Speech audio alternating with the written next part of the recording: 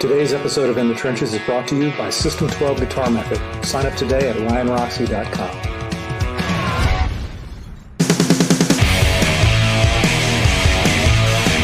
In the Trenches with Ryan Roxy. Hello, and welcome to another live stream episode of In the Trenches. I am your host, Ryan Roxy. And guess what, folks? We are back in the studio. As you can see, we are back not to normalcy, to complete insanity. That's what I'm going to say, because today's show is going to be friggin' insane. I'm excited about it. I really am. We just got back from tour. We were on tour with Alice Cooper and Ace Frehley. We've been in the studio. The Alice Cooper Band has been in the studio since then, so there's so much to talk about on that front. But I want to talk about the podcast, because there's one thing I realized these last couple months doing the podcast remote. One is that we have a kick-ass producer in Vic Chalfant, because we were able to do so many of these shows live stream from different hotel rooms. Another thing I realized is that hotel internet can suck, and now I feel good that we're back on the old Wi-Fi. And another thing I realized is that I friggin' love you guys. I really feel like we are a family here, and if you are not seeing me as a family and you're listening to us on an audio broadcast, I thank you so much anyway. But I want you to be in the live chat. I want you to go to Ryan Roxy Official right now. This is your first time watching us. Hit that subscribe button that Vic is going to put up. He put it up already, but he'll put it up again. There it is. Hit that subscribe button. Become part of the In the Trenches family, because, folks, what a show today. What a show. I feel like Mr. Rogers when he walked in, opened that door, and he walked into his little winter wonderland, because that's where I walked into. I'm freaking back in the winter wonderland. A week ago, I was in sunny weather playing golf with Alice Cooper, and now we're back to, like, it gets dark at 3 o'clock in the afternoon here. I'm not shitting you, folks. Where I live in the North Pole, but Santa Claus is making your gifts, and whether you're naughty or nice, speaking of someone that's been very naughty or very nice, depending on how you view him, I want to bring our producer out. You know, because there's a couple things I want to do. Vic, come on out, say hello, because it's been a little while since we did the show. What's happening, Vic? Hey, there he is. You get to see a little bit of Vic's world, and of course Stanley is in the back. Stanley. Yeah. Your internet's messing up, dude. I can't believe you have Michael DeBar internet at home. There's Stanley. Hey, man, how you been? Busy. I know you've been busy. Yeah. I know you've been stressed, but guess what? I'm shaved. That's a little bit of a difference from the last couple of episodes, right? I heard about the deal. I'm sure you're going to hear a lot more about the deal coming up. But Bianca's happy now. Yeah, I just wanted to say, hey, on the air, face to face, thank you very much for hanging in there during the whole tour and doing a kick-ass job of producing the podcast. A lot of people did not go unnoticed. A lot of people realized what a hard feat it is to do week after week. So thank you very much, Vic. Just wanted to say it. Thank you. I enjoyed doing it. Now get off the screen.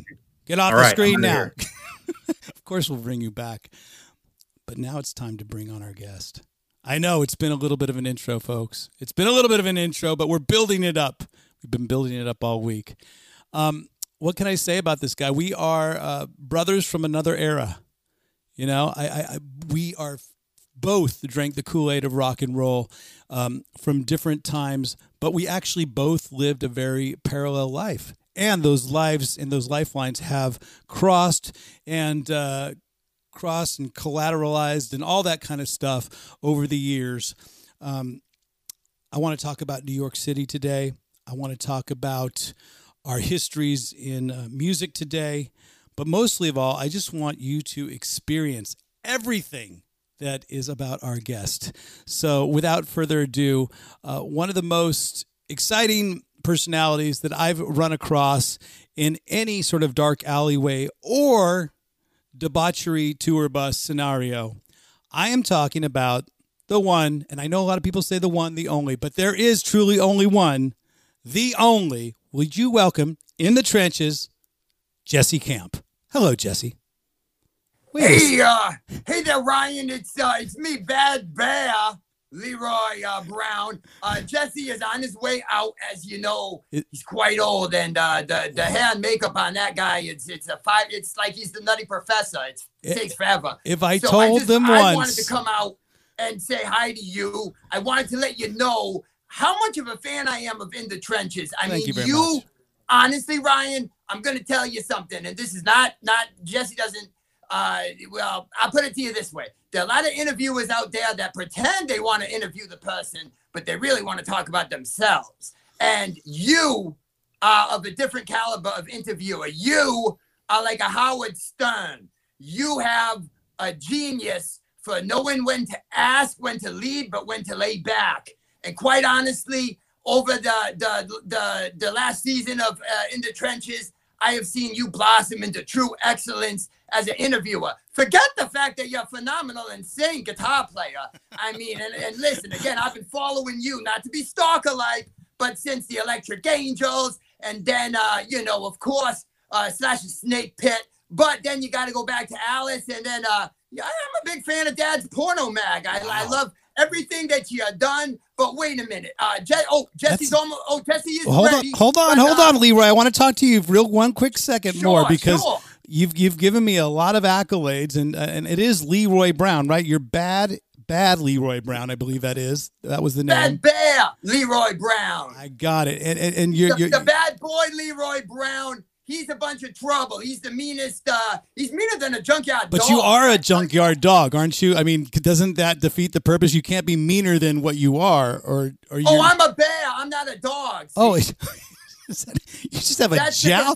You have some sort of defect. Then I'm sorry, Leroy. I didn't mean to shame you or body shame you, but wait a minute. Actually, I'm looking at myself on the screen. I think I actually am a dog. You're right.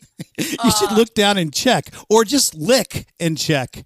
I mean, you might want to lick and check. Full on dog. You were right. I have a dog's private parts. I lick and check a lot. Yeah. Yeah. So, there's definitely not a bear situation here. Full on dog. Okay. But not a neutered dog. So I'm having a good time. I like it. Well, Leroy, thank you for making. I'm a bit of a sex dog as well. I don't know. I kind of have a muscle bear look. I guess I'm a real bear. I'm a bear type of identify as a bear, even though I'm a dog. You're a grizzly dog. I know it's a very common mistake that people make. It's a grizzly dog. I know that we've spent the latter half of almost 10 minutes talking about either myself, which you just told me that I don't do so much on the podcast, but thank you very much for doing that and bringing up all those things. But it is time for us to bring up our very special guest of today's, and I don't know what capacity you work with Jesse in. Are you his agent, his makeup artist? What are you? Ryan, real quick, Jesse is ready, but we have an even bigger guest here, quite honestly, than Jesse. This is a bigger get than Jesse Camp. Wait a second. Are you familiar with Alvin and the Chipmunks? Of course we are. We all are familiar. Is there another puppet show? If I told him once, I told him 1,000 times, it's Jesse Camp and then puppet show. But wait a second. Is that Alvin? Hi, it's me, Alvin. And Theodore? It's me, Theodore. Oh my. We wanted to say hi. We love Ryan Roxy a lot. He's the best podcaster on the block. I still want a hula hoop. We love you, Ryan. Yay! I actually, thank you. I think Theodore needs some Propecia or some sort of hair replacement in the back because he needs some sort of therapy like that. But how's it going, guys? Now, how do you know? Have you been up all night with Jesse Camp pulling one of those infamous all-nighters as they do with the Chipmunks and Jesse? Absolutely. Well, Ryan, the reason we're here is because Jesse is right in the middle of cutting a double album, and he has all kinds of special guests on this thing. So we were just kind of doing some background vocals on some of the tracks here. And as you can see, we're at Ultrasound Studio in downtown Los Angeles. Yeah, that's definitely not a green screen. I can see that there's actually living. And in fact, earlier, that soundboard was talking to us. It had a female voice. So it's everything's animated and everything is puppetry. Reba McEntire is here. She's also laying down vocals.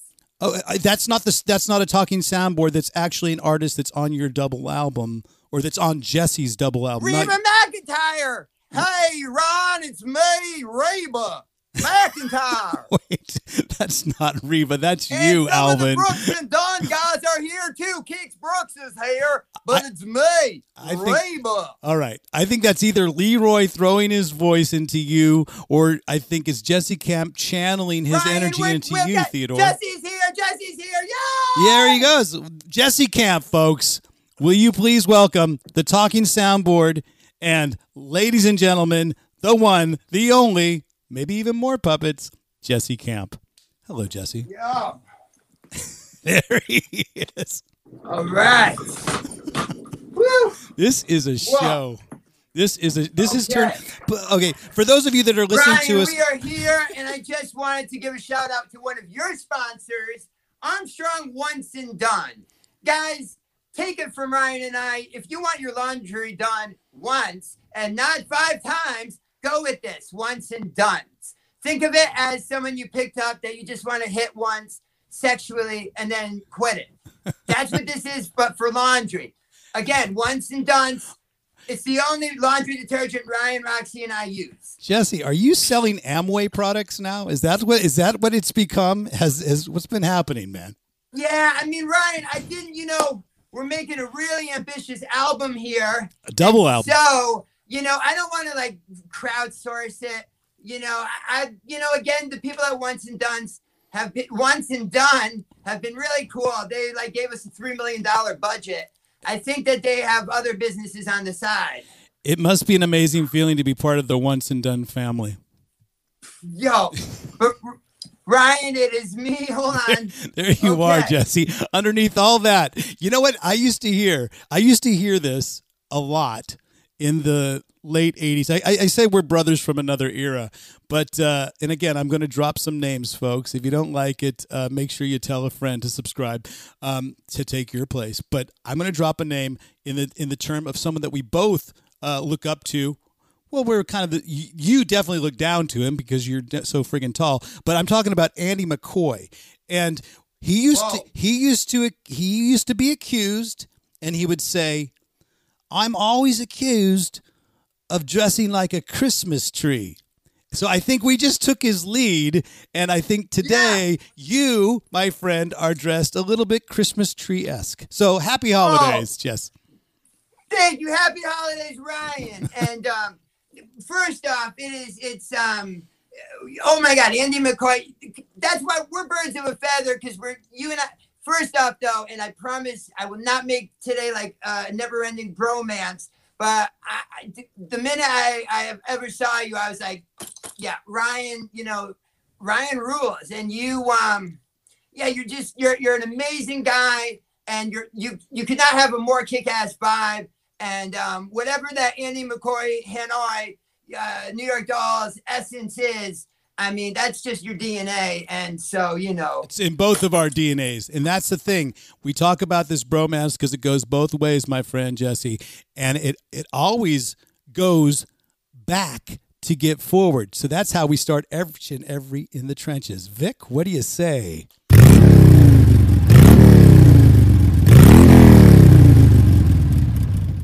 So there you go. Let's get back to get forward, my friend. We know each other way back from we toured together in this is true. the 1900s. What was it? It was just a smidgen ago. We actually, I think the first time I met you was 1997, the summer of 1997 in Pittsburgh, Pennsylvania, and this was before MTV. It was an Alice Cooper headlining show with Dokken, I want to say Warrant, and another band in Pittsburgh. That would be Dokken. I remember it. Dokken. It was, who else did you say? Warrant. I know Red Beach was there, And but wasn't it a version of LA Guns, or was it, or it was either LA Guns or it was oh my God, the name is on the tip of my tongue. Dokken. No, definitely not the New York Dolls. It was Slaughter, I think, maybe even. Slaughter. That's exactly who it was. Oh man. Good memory. Well, you know what? That's the thing, Jesse. I've always admired you. Is that no matter how much of the noise and how much of the craziness is around you, you always seem to have a laser focus of where you are right here, right now. Yes, I am very much 2 feet in reality. I may be daydreaming, but I'm definitely keeping my feet on the ground and always watching my surroundings because, you know, I've been the victim of too many Ponzi schemes. But well, you came from New York. You came from New York. Did you ever meet Bernie Madoff? And did you ever get suckered in by one of those Ponzi schemes? I got so close to Bernie Madoff, Bernie made out with him. You went Bernie made on. He instead of Bernie. Absolutely. I only went to first base with Bernie because I didn't want to emotionally get burned, you know? Yeah. I think because, you know, didn't want to get that's the burned. whole thing with a pyramid scheme is that it's like you always need new investors so you can pay off your old investors. But at some point, that merry-go-round is going to stop and you're going to owe people money. And that is when the house of cards comes tumbling down. We're talking economics here with Jesse Camp, our guest today on In the Trenches. Feel the burn, if you will. Yes. And that, I'm not just talking tetracycline that can cure it. Are we going to do an ad for, because both of us we've never had gonorrhea, but we can sympathize with those who have. Speak for yourself. Well, the good news is both of us only got herpes once. That's it. Simplex. Which simplex are you? Well, remember there was Herpy and Burpee, those twins, and you were with Herpy. I believe I got Burpee. I think you just had a couple of those. Herpy and Burpee were on the show introducing you along with the junkyard grizzly dog. Yeah. And he's really not that mean. Definitely, you know, junkyard dog. He's more like a goat dog because he eats a lot of aluminum cans. If anybody has no idea what we're talking about, because I'm slowly losing reality, you will Ryan, have to rewind this. I promise you this. It will not go that way, like, at all, because I love to goof around and be silly. But honestly, when it comes to the topics that are usually covered on In the Trenches, I really want to go down any rabbit hole with you. We're both giant fans of rock and roll. I mean, you know, I could talk stars. We could talk about with a Z, anything you want. Well, here's the thing that really impresses me that I did not know until we started doing the research, until Federica, thank you very much, started helping out with the script. I got a PhD in jazz studies from Cornell. I did. Was that what you were going to bring up? I was not even close to bringing that up yet. But if that's true, then we're going to talk about jazz studies, so I don't really feel worthy of being called a doctor. But technically, if you wanted to call me Dr. Camp, you actually could. Well, I will not, because I will call you Jesse until we get to that point where we take a fork in the road and we choose if we want to go down science or religion. So hold on now. Yeah, I don't feel comfortable, Dr. Camp. Just Jesse, you and me. Come on. All right. Roxy, Jesse, we both have this synergy. We have this connection all coming from the East Coast. All right. I lived in New York in the late 80s. You're from the Bay Area originally. Yes, I am. But you lived in New York in the late 90s. Now, I'm trying to think that if there was some sort of weird time travel that we could have both met somewhere in the middle, that would have been really dangerous. But we did meet on the East Coast, and we have a lot of similarities with the people that we've sort of hung out with, associated ourselves with, because we both come from the trenches of rock and roll. We both are fans of true rock and roll. And so many of the guests that have come on to In the Trenches have some sort of association with you. So first and foremost, right out of the gate, my first question You're talking about Dennis DeYoung. Yeah, Dennis DeYoung, Steve Conte. I'm talking about Steve Conte, Night Bob, Cher from from Vixen, and Alex and Kane, Bam. Cher and Bam Bam. I'm talking Alex Kane. These are all people that have been on the podcast. Night Bob, we just had on recently. If you'd like to check out an older episode, there's a picture of you and Michael DeBars. Can't hear you, bro. We were. I mean, from that photo, I hope you can tell that we were lovers, very intimate with each other. More than you and Bernie Madoff? He taught me how to be a giver. You know, I was always just a greedy lover, and Michael really. No, that's not true. Hey, again, but that's crazy. He's part of the gang too. Now, being that Vic has completely thrown a monkey wrench into our podcast, into our script, and just put up that picture of you and Michael DeBars, let's kick off right there. How did you meet Michael, and where do the two of you fit in this whole tree of rock and roll? Well, he's a power bottom and I'm a power top. That's how we fit. Is that the giving and receiving again? Yeah. I mean, oh, no. Ryan, this is actually an amazing, okay, you're such a good interviewer. You teed this off into an amazing story. Let's hear it. Because the story of how I met Michael DeBar is pretty amazing.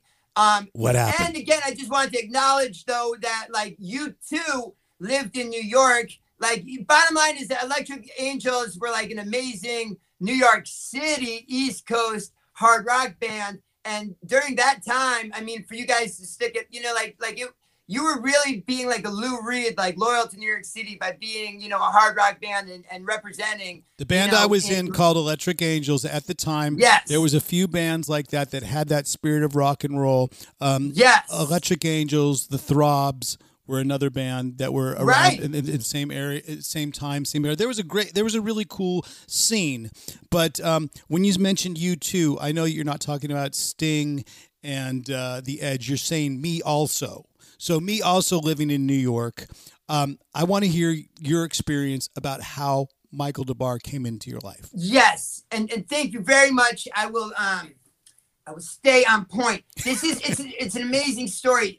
What I was going to say is that there in the mid and late 90s, and I think it kind of died out in the early 2000s, there used to be a really amazing flea market that was on, I think, 6th Avenue and 23rd Street. And it was rocking. And so I would always run into very interesting people at this flea market. Like one time I saw Fred Schneider there. And I think he was from the really B-52s. Trying to talk.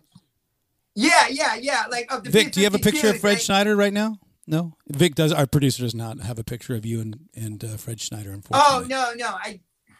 I think there is a photo that exists of me and the B and Fred. I was going to call him the Bomber, but this is where the story gets interesting. So I remember and they'd have this flea market on Saturdays. So I was leaving the flea market and I see this almost like a Greek god, like I want to say Adonis or something like that. Man, just in shorts, like jogging, like a silver-haired fox, just like a badass, like jogging down 6th Avenue. And some intuition, I think I knew Michael DeBar at that time from the new WKRP in Cincinnati. I don't even think I knew like about Silverhead yet at that point. Or did he play a villain in WKRP Part 2? Because I mean, he's used to playing villains on TV, and I can't imagine him being a villain there. He played with the new. Okay, and then this all goes full circle because I got a new. I don't know if Vic told you about it, but a new pilot, a new show that we've been making that's very kind of has WKRP.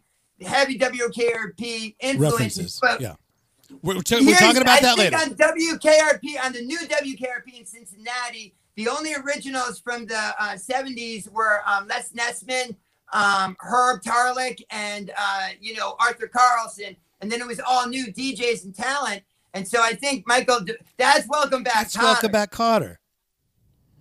But long story short, Michael DeBar transitioned from a rocker. I mean, he made it all the way to the Live Aid stage, fronting Power Station. Then he segued into like being an actor. Anyway, I met him because he was jogging like a badass outside the like a silver-haired fox, which you don't normally see on 6th Avenue.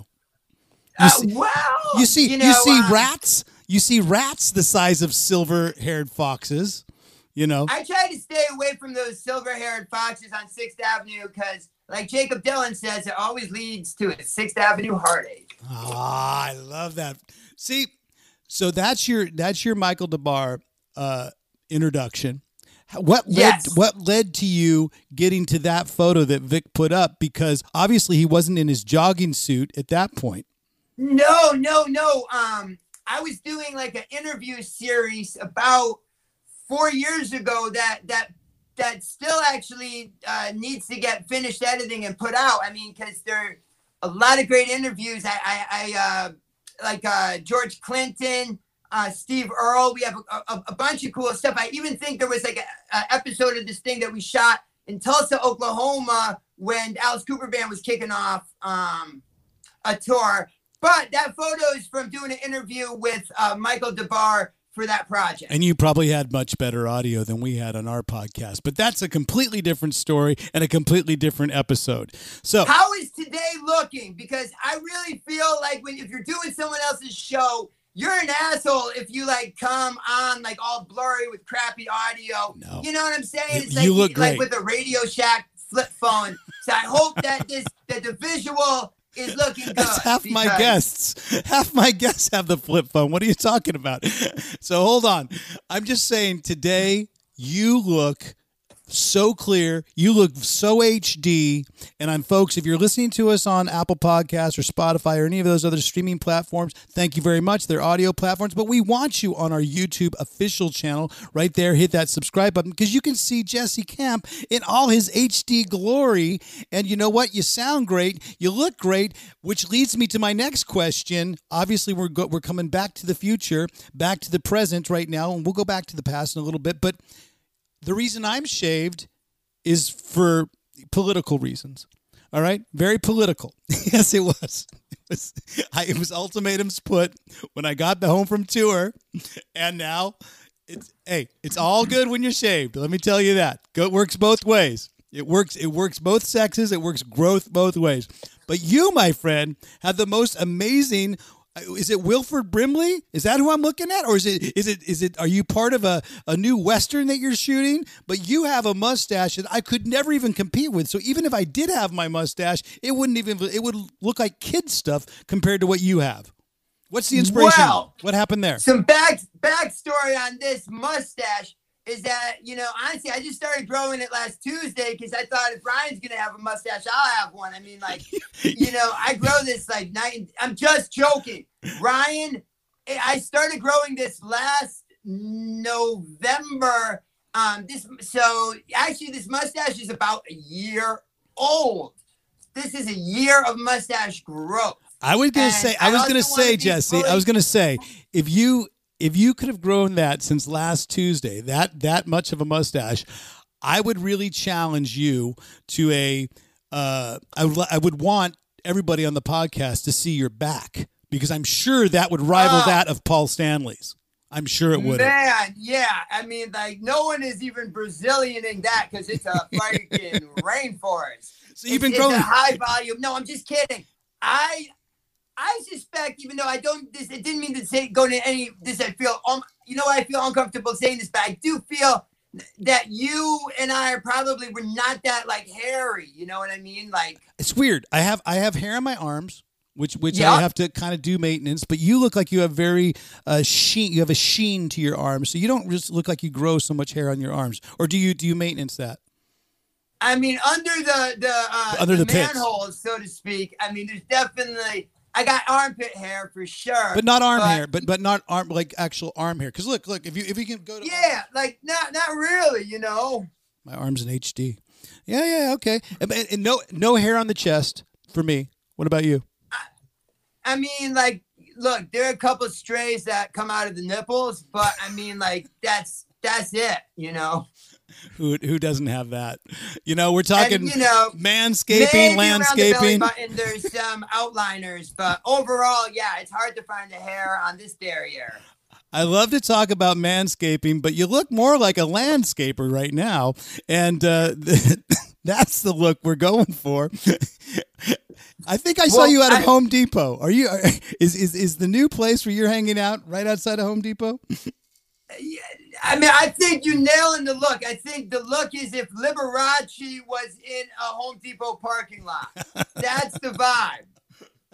But nailed it. I mean, like I find yard work very rewarding. I do a lot of Japanese gardening on my 25 acres here in Marin County, and I gotta say, Ryan, it's my way of meditating. You know, when I'm one with my hibiscus tree and I'm manicuring it just so, I truly find bliss, and I speak my mantra and clarity comes to me. So, all right, listen, I promise. I just thought I thought I was doing a podcast with Russell Brand all of a sudden. I just figured, I was like, what happened? Because it's the hair, the philosophy, it was all there. Hello. Well, I got to say, Ryan, back in the day when Russell Brand came out, I was a little like, okay, you know, this guy is definitely a little too similar, but he watched a little bit of your shtick. I think he watched a little bit, and which never shtick, because that's what we're getting into. The fact that how did you end up in the greatest city in the world, the Big Apple, New York City? It became from MTV, correct? Completely, and there's no way I can. Yo, look at that. That is me at 18 or 19. That's crazy. You know what? That's you that look like an activist kid right there. That guy right there could not grow a mustache. Right there. Hold on. Put that picture back up. And I know we're being topical right now. Right now, you look like someone protesting, an activist protesting against something about the environment. And probably, currently, yeah. I mean, they kind of look like a lesbian in this photo here. Those are your words, not mine. Just want to make that clear for the whole podcast. So, because we're not even big enough to get canceled over here in the trenches. Oh, I didn't mean to say no. You don't understand. No. I love lesbian. You know what? I hope that lesbians took that as a compliment. I thought I was banging in that picture, and so, you know, you are banging in that picture. Oh my gosh, no, Brandy Carlisle. I mean, like, I love all the different varieties of. I just love human beings, whatever they're into. You know, but a lot of love for lesbians. There you go. You heard it first. That's our exclusive soundbite. but love for everybody. And speaking of alternative lifestyles, and is it can you even say alternative lifestyles? Who the fuck knows anymore? We can swear here on In the Trenches, and that's why I don't give a fuck. But you know what? We've always been associated with all genders. I think that was Jello Biafra's clothing company, Alternative Styles. Well, let's go back to that photo. Let's go back to that story of how you ended up, my friend, in pretty much the most gender fluid city in the world, New York. How did it work? How did it work out? Ryan, this is a really cool story. Really magical. So let me take you back to the year 1998. I believe,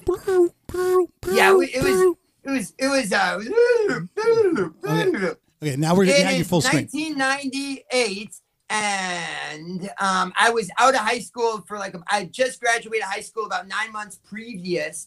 And long story short, after high school, I'll take you to the good part. Basically, in April of 1998, MTV they were opening up a brand new Times Square studio. And this was before any of the morning talk shows on networks like the Today Show or Good Morning America had outdoor studios.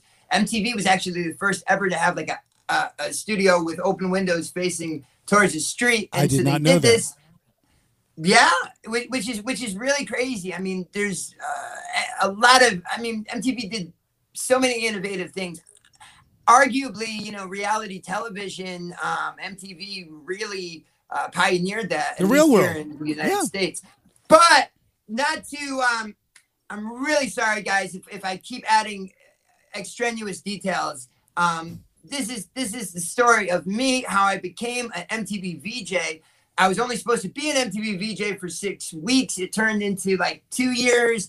And then I was able to launch a music career from there. And then, it's so many fun twists and turns that take us to now. But long story short, it's April 1998. And to basically kind of get a lot of attention for the brand new studio they're about to open up, MTV has this big contest called Who Wants to Be a VJ? And so they're advertising it. MTV advertised this crazily. Like if there was a bus that went by, or if you're reading a magazine. I mean, it was. How really did you hear like about the big contest? deal. How did you actually hear about the contest? Were you already in the city, or are you outside? I was already in the city. Okay. But like what I would do is I'm born and raised. Well, I was born in Hartford, Connecticut, and so that's where my family lived at that time. So what I would do is I would like basically I'd go into the city during the week, like Monday through Friday, and then on the weekends I'd chill back at home. And you take the train, or would you go down the 95? Would you drive? Would you drive down the 95, or would you take the train? I'd take the bus. Okay. At that point, yeah. But I mean, I was like 18 years old at the time, and so. And what places were you frequenting? Where were you going at that point in New York City? Because in my era, we had the Cat Club. In my era, we had the Limelight. But I think in your era, which is 10 years later, I was at Danceteria, Don Hills, Max's Kansas City, maybe Don Hills. Don Hills was later in the 80s, but in the 70s. Oh, I'm. You didn't know I'm 72 years old. Hold on, Jesse. Stay on point. Where were you going? Where were you hanging out? Well, I got a lot. Actually, Coney Island High was the place. Like St. Mark's. Coney Island High was the guys from Bridget West. And the Continental. The Continental Divide. Bridget West, who was on our podcast just a few weeks ago as well. From New York Loose. From New York Loose. She was played Coney Island High a lot. I think that was another Jesse's club, right? From Jesse Malin. From Degeneration, right? Right. Okay. But I know that Jesse Malin, he has Niagara and he has several bars and stuff. I didn't realize that Coney Island, that he was a partner or owner of Coney Island. I think he was one of the originators of that whole scene as well. So, and like I said, they were kind of a natural progression from the clubs that I was going to when I lived in New York, which was Cat Club, which turned into Don Hills, Limelight, a bunch of different places down the Scrap Bar. Oh my God, you probably weren't. You were too young. No, Scrap Bar was in. I'm sorry. Scrap Bar was like south of Houston, right? It was McDougal, Bleecker and McDougal. Oh, it was West Village. Yes, it was, and it was that the Scrap Bar. I'm going to do an entire podcast episode someday of the Scrap Bar, about the Scrap Bar. So you're coming down to New York City on weekends. You get this audition. Was it an audition? Was it a? Well, I mean, but I've been coming down to New York since probably like the end of middle school, and I got.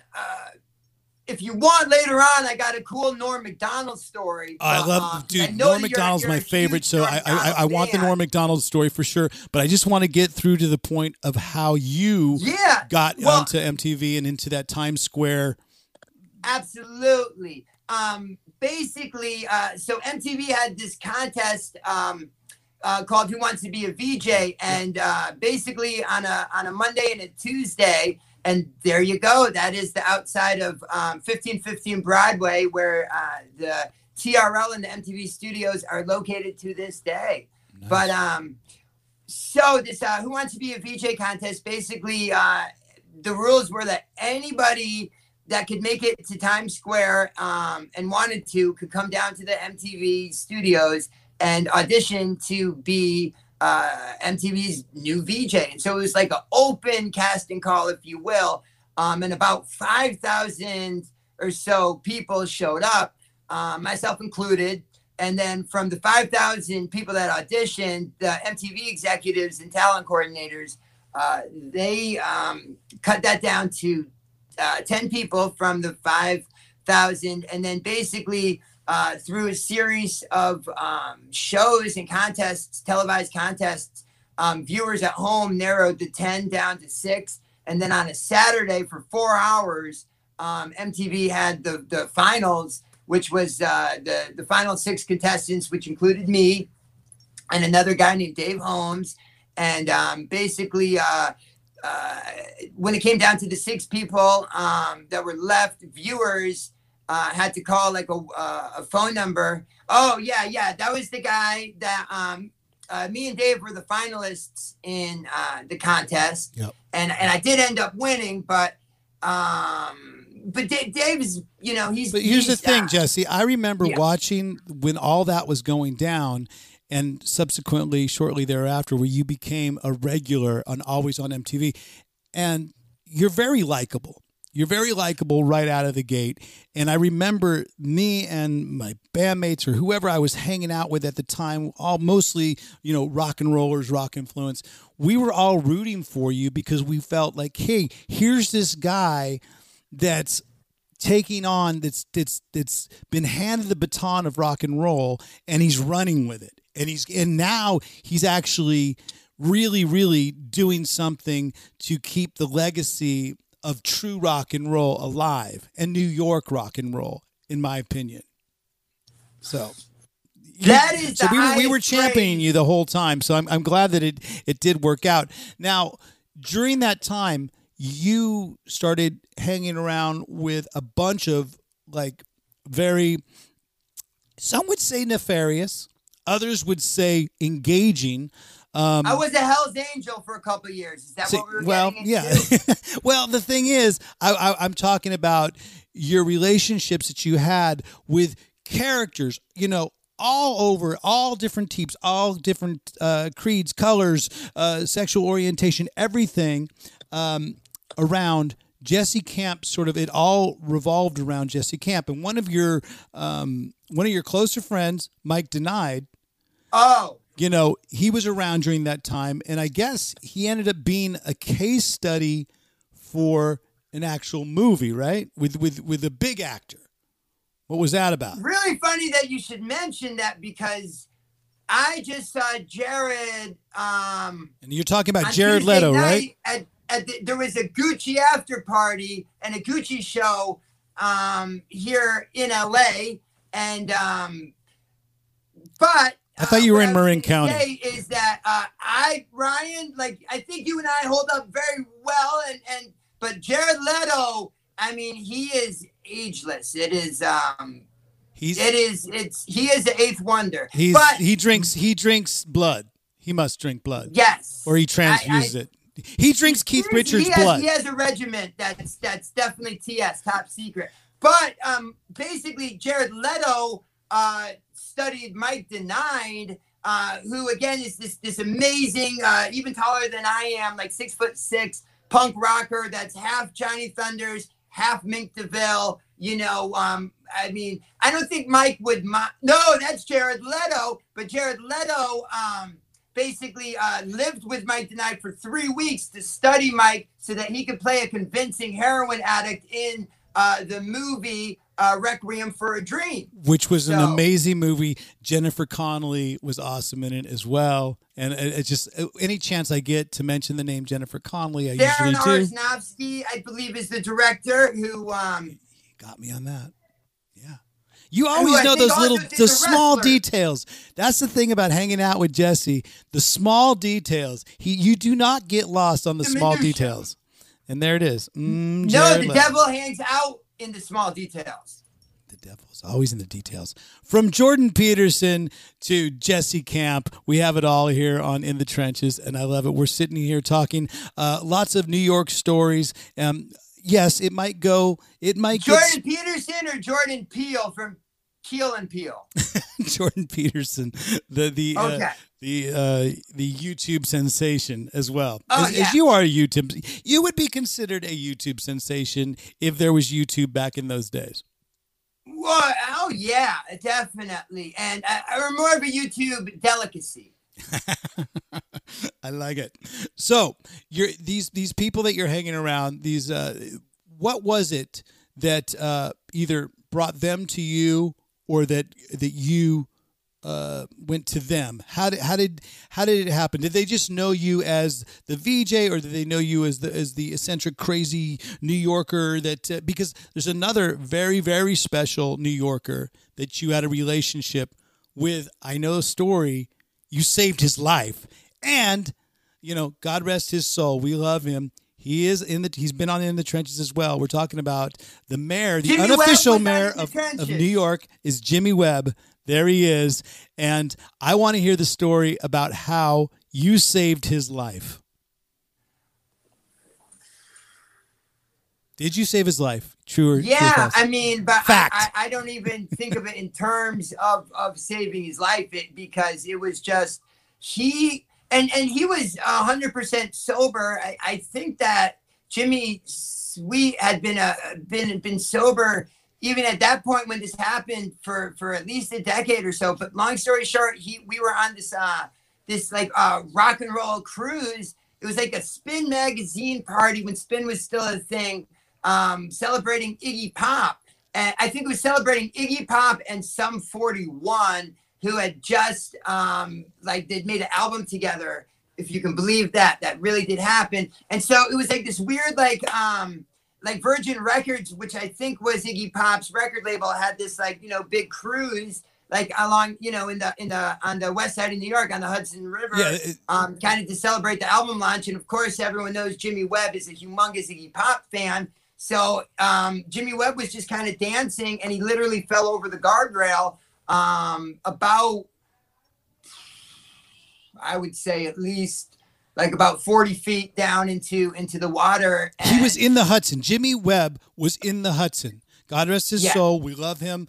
If you want to go check out the episode with Jimmy Webb In the Trenches, it's a very engaging episode to listen to and you've watch. Actually, now that I think about it, you've done 2 In the Trenches with 2 different Jimmy Webbs, because the man who wrote Galveston and By the Time I Get to Phoenix, Jimmy Webb, of course, of Glenn Campbell, Jimmy Webb fame. He was also, I believe, the 3rd ever guest on In the Trenches. I don't believe that's true, but you know what? I want to get back to Jimmy Webb. He falls 40 feet into the Hudson. Behind the paywall episodes. Do you just have long arms? Do you just have that incredibly long arms, or how did you retrieve Mr. Webb from the Hudson?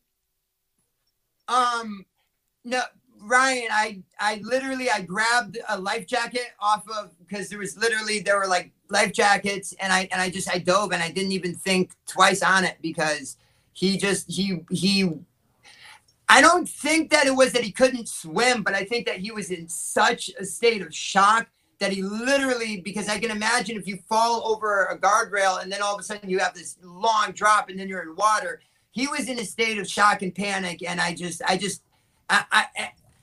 was really, I feel uncomfortable saying this because I don't want to sound like I'm being like some modest hero or nothing. It really wasn't me. Something like an instinct just took over me, and I just inherently knew you have to save him. And I didn't mean to use that word, but you have to help him. And and I just I grabbed the life jacket and I climbed up the thing and dove off the rail down. And luckily I mean, even though we're both skinny, I am taller, than Jimmy. I probably, I always usually weigh around like 180. And so I was able to, he didn't drag me under, and I was able to kind of hold him. And then, basically like they lowered like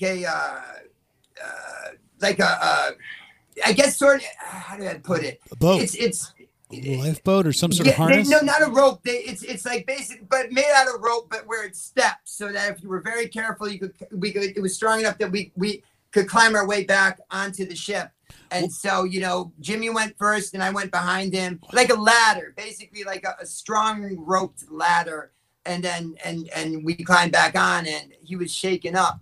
But folks, we are here in the trenches talking to American hero Jesse Camp. Look for the new made-for-TV movie with Tom Hanks. I think it'll be Tom Hanks, because didn't he already play a hero that saved someone on the Hudson?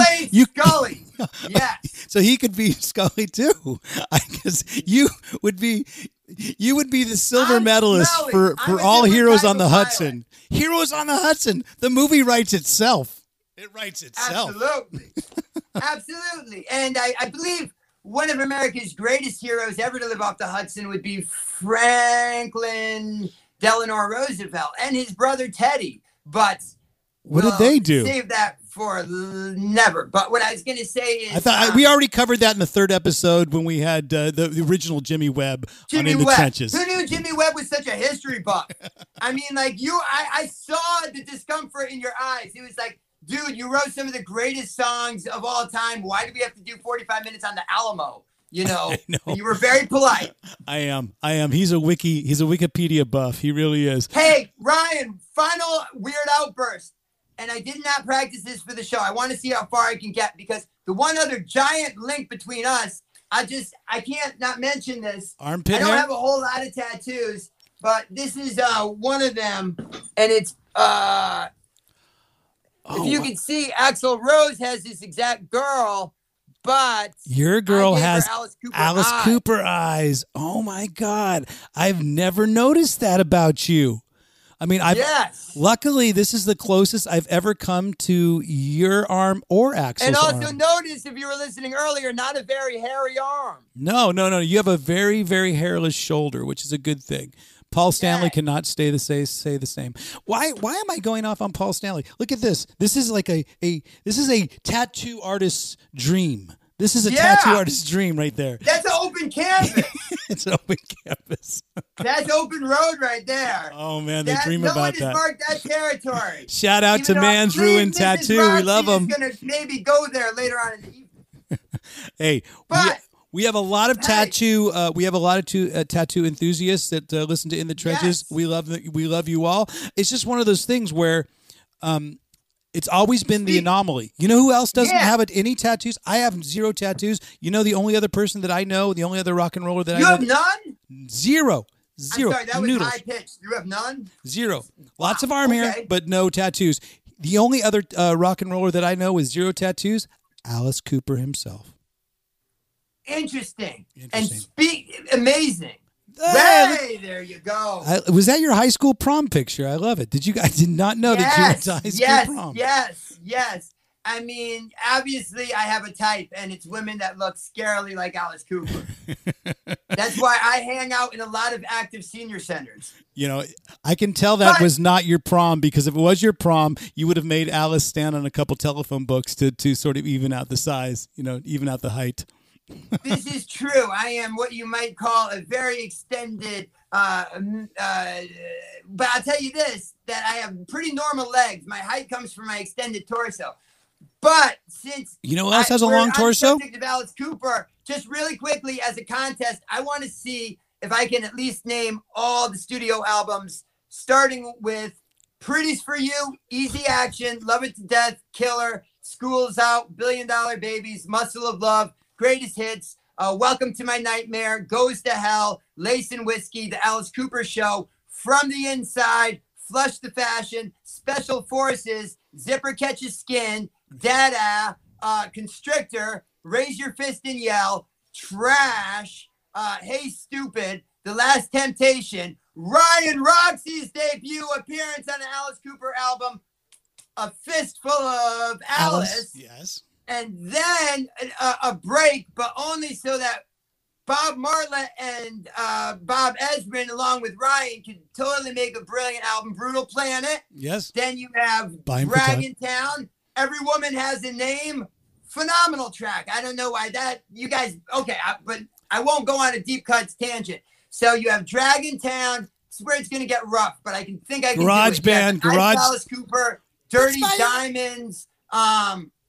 You know what might be really genuinely one of my very favorite albums, but if you'd been on it, it would have made it even better. Maybe you're on it, but I really love Along Came a Spider. I am not on that album, but I am on the previous 2 that you mentioned, Eyes of Alice Cooper and Dragon Town. Eyes of Alice Cooper. Yes, I am. So after what happens after well, Eyes of Alice Cooper is brilliant. Along Came a Spider. What happens after Came a Spider? You got me up to there. You're almost there. Okay. Nobody asked for this list, by the way. Nobody asked for you to mention all these, but now I want you to make it to the end. Come on. We're at the finish line. To My Nightmare. All right. Welcome to My Nightmare. Oh, shoot. Because I know there's one in between there, but I want to say Paranormal. Yes. Sociopath. Paranormal. But that's not the exact name of it. I was huffing glue when it came out heavily. So I think it's just called Paranormal Personality or Paranormal Personality. Yes. Bob Ezrin produced a good amount of that. And then this year brought us Detroit Stories, which is a welcome back to that fabulous Detroit sound. Alice brings along friends like Wayne Kramer and Steve Hunter. And what's coming up? And what's coming up? Where did I just come from? What's the next album? What is it? Detroit Stories? No! It's a band album called The Road, I think. That's the working title right now. But yeah, we were all in the studio just recently. The band's going to be... Wait, we're talking Disvicious, Tommy Hendrickson. That's right. Ryan Roxy. That's right. Nita Strauss. Yes. Chuck Garrett. You know him. And by the way, I just want to say that, Divine Glenn time. has really, really, come back. I know that he was really upset about the whole vehicular manslaughter charge thing. I mean, but that guy walked in front of his car. And Glenn Sobel. I'm glad that Glenn has been able to deal with that and come back to drumming. Glenn Sobel. Not at all true. One more person, Alice Cooper. That's The Road. And there you go. That album comes out 2022. Not like... Is it a studio album or a live album? A studio record. Come on, enough about me. Just like Geddy Lee would say, it comes out in 2022 instead of 2021. Wait, and it's new studio tracks, all written by the band. Maybe all that stuff's coming. But you know what? That's a whole nother podcast. You know what? I feel that at one point we're going to need you to be the guest, not the VJ, but the guest DJ or the guest host for In the Trenches, and then you can interview me about that studio album. Absolutely. Let's take a break real quick. Those great, what do they call it? Like those, like the evening at the Y, like Y on 92nd Street, where if Jerry Seinfeld just, had a Comedian with Cars season drop, he'd do a big interview with Brian Wallace. If we had, if it's a band thing, if you want a moderator, or we can also just go on one-on-one. But yes, anything. Moderators are supposed to moderate. There's nothing moderate about you at all, Jesse. That's why I don't want a moderator. I want someone to just go completely nuts, completely wild. I love it. We're here with American hero Jesse Camp. We are going to take a very quick break now, and you can hear from one of our sponsors. Like I say, there's a lot to talk about. It's going to go all over the place, folks. But we appreciate you being here. We're going to be here for a little bit while longer. Again, Jesse Camp, Vic Chalfant. Let's run a little thing about our good friends at Biodynamic. What do you say? They're the best. Hello, Ryan Roxy here, host of the In the Trenches podcast, and I also play guitar for Alice Cooper. I just wanted to take a second to talk about what mic you're hearing me speak through and what headphones I choose to listen to all my audio with. My go-to podcast and live performance mic is this TG V70 dynamic vocal mic. And when I'm recording acoustic stuff, I'll always mic it up with the Biodynamic M160 double ribbon mic. I listen to everything with the DT 1770 Pro headphones unless I'm out and about. That's when the Eventho wireless headphones really make listening to music, podcasts, or any other audio app that's on my phone ultra high fidelity and latency free. Check out their official site or the links below in the description of this video to find out more about what makes Biodynamic a musician's choice in pro audio mics and headphones. Now, let's get back into the trenches for some more rock and roll. Enjoy the show. Enjoy the ride. There we are. We're back, baby, in the trenches. Vic, get on here real quick, because you know what? I just did a thing with Biodynamic. I don't know if any of you guys saw that in the trenches in the chat. Maybe someone can put up the link. It was a Biodynamic is not Boston Dynamic, which are the company that makes those scary police robots. That look like dogs. I'm surprised we didn't have that introducing the show, but they're a little bit heavier than puppets, I think. They're going to sponsor next week's show, I think. But Biodynamic is our headphones and our audio right now, and as you might find in your studio, that you might need it for that double album you're making. But Ryan, speaking of which, would you like to meet the producer of the brand new double Jesse Camp's? I don't want to call it a duets album, but we both have albums coming out. Why not? Just left. But ladies and gentlemen, without further ado, and Ryan and Victor, this is Stefan Larrakis. What's up, Stefan? How you doing, man? What's going down? I know what you're saying. You're saying, wait a minute, is that Ben Affleck's brother, Casey Affleck? But it's not. He's even more handsome than Casey Affleck, the one, the only Mr. Stefan Larakis. And Stefan. We admire your facial hair. We really do over here in the trenches. We admire all facial hair. Again? We admire your facial hair. Oh, thanks. I actually do because I ride motorcycles and it's starting to get cold.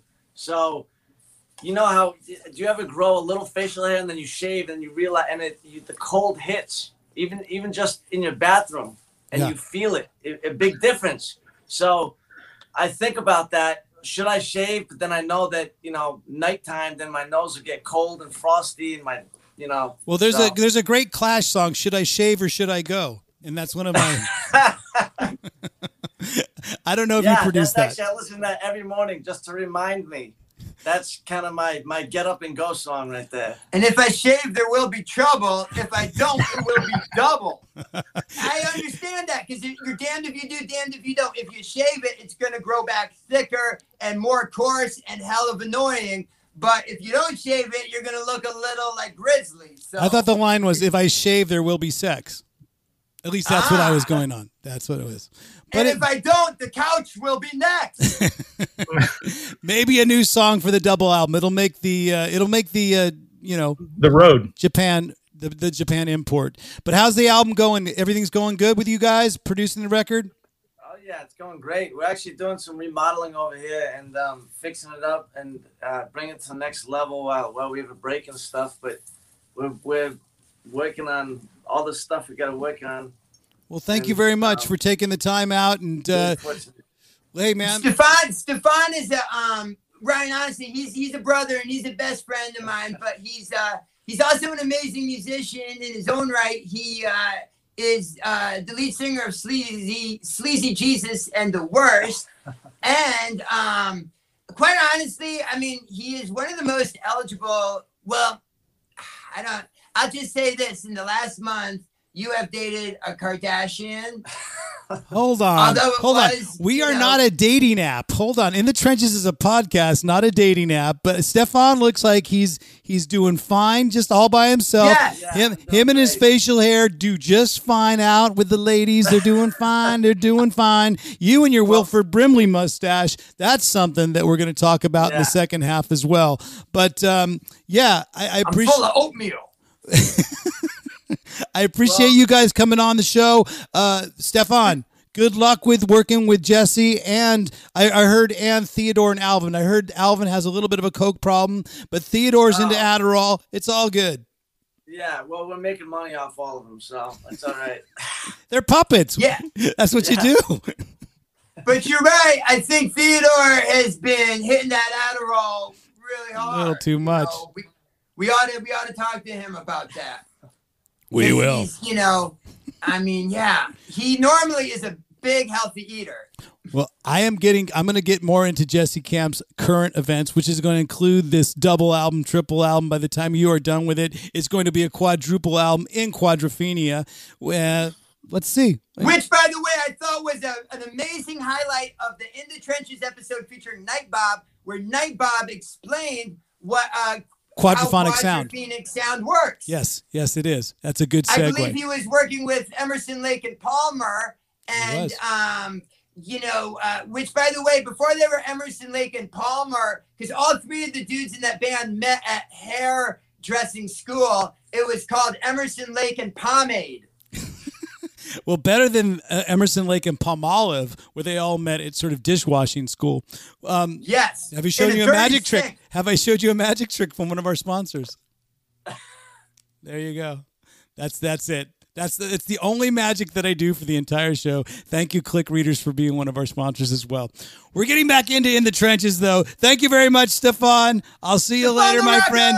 You'll be on our next when we do Jimmy Webb Part 2. Not Jimmy Webb, who we love, God rest his soul, but Jimmy Webb from Glenn Campbell's band. One final thing is that about 5 minutes, and again, you know that I have a hard. 9 hours from now, hard out, Yeah. in 8 hours. I was going to say, about 10 minutes before you want to end, which I hope we don't I'm yours as long as you want. I mean, I kind of, for my own ego, would rather have like a 2-hour In the Trenches than like when it's like, you know, like the Iron Maiden Blaze Bailey guy, very cool. But you know what I mean? He like, did have a hard out. He had a hard 60-minute out, so that's what did happen. But no, you know what? Yeah. It's Friday night. Everybody just got paid. So anybody that wants to come around, this is our In the Trenches party. And I honestly feel that, Jesse Camp, you are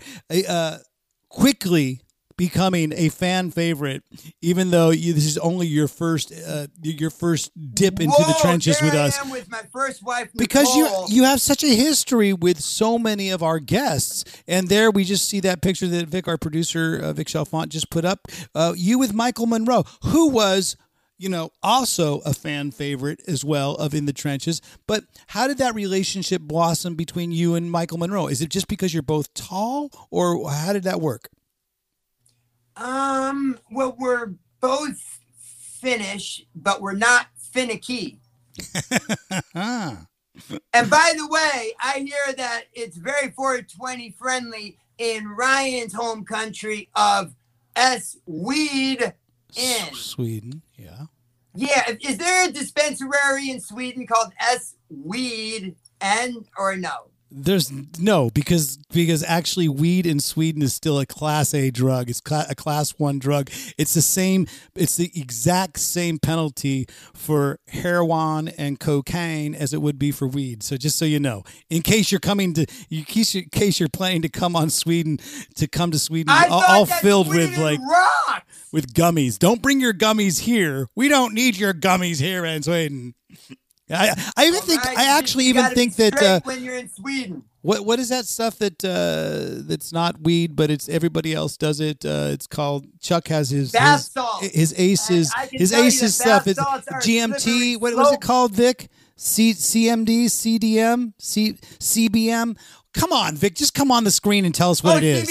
CBD. There you go. It's know. Like Bell Biv DeVoe. You down with BBD? Yeah, like, you know me. OPP. That's OPP. CBD. OPP, CBD. But you're talking about like the extract of marijuana that's used really mostly for health purposes and not to get high. And go check out Chuck Garrick's newest project with the CBD infused, what is it, Aces. Does Chuck Garrick really have his own CBD line? He's working with a company now called Aces that does this vapor rub that's kind of like it actually works because I'll be honest, this is a true life testimonial, and he's going to be so happy that I mentioned to it on the podcast.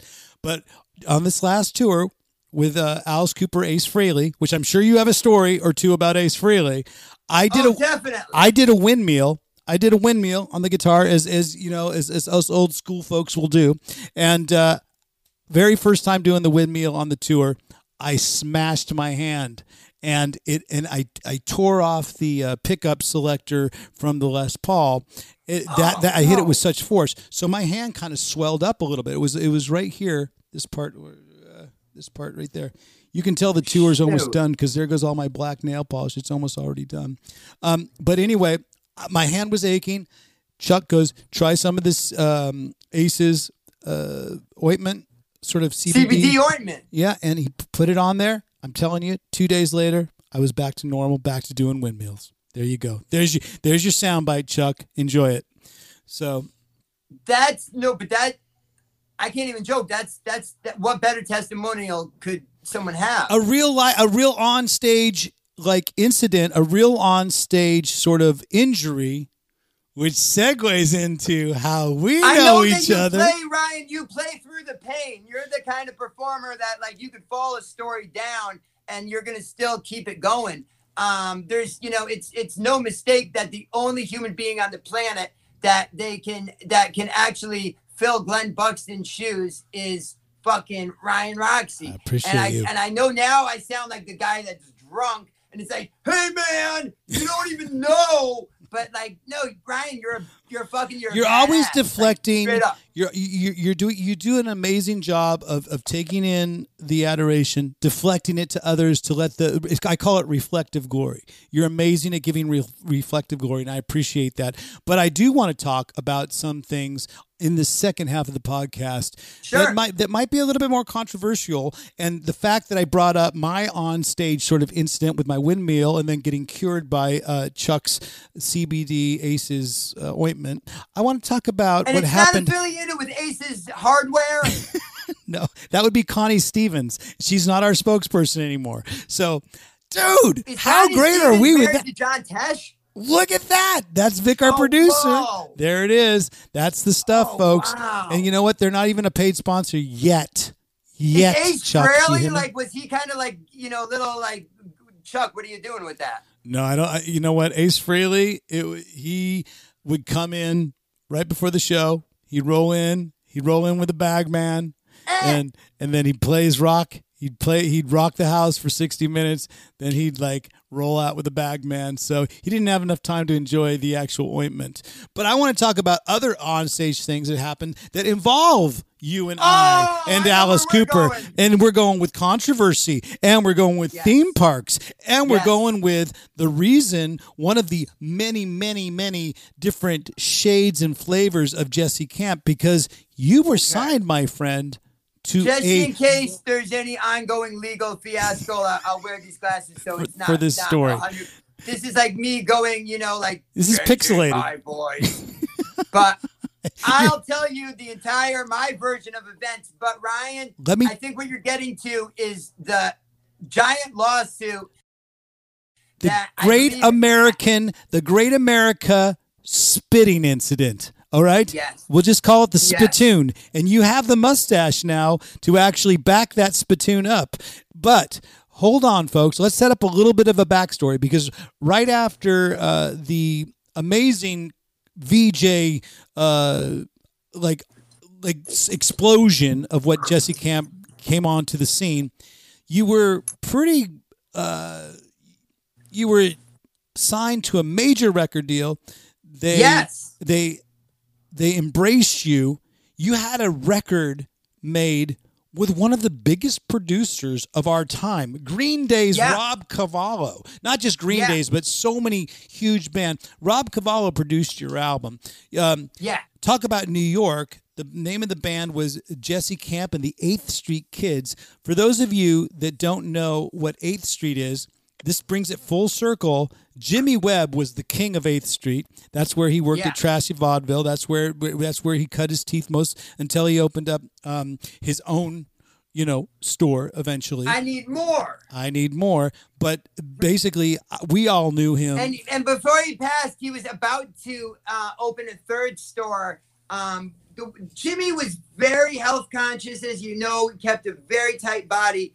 His one pleasure, or his one cheat, if you will, were s'mores. And so he loved nothing better than a graham cracker, a marshmallow, a little chocolate. And he would have one of those every single day. And that was his We're big fans of s'mores here on In the Trenches. We are big fans. Long story short, Jimmy was about to open I Need S'mores right next to I Need More, which would have been like New York's only all s'more restaurant.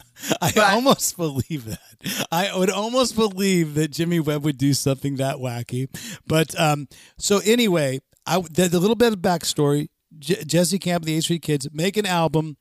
They produced by Rob Cavallo, which has contributions by Cher and Bam, with the amazing Alex Kane, which so many of the In the Trenches. If you go down onto the Ryan Roxy official YouTube channel, you can find all these back episodes that have in-depth interviews with all these people that are associated with Jesse Camp.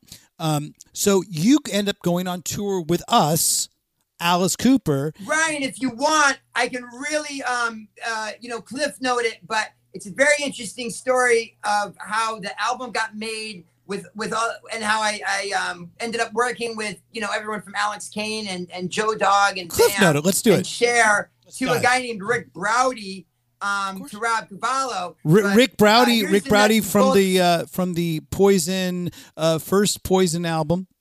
Yeah, Look Rick what the Browdy cat is tracked an in.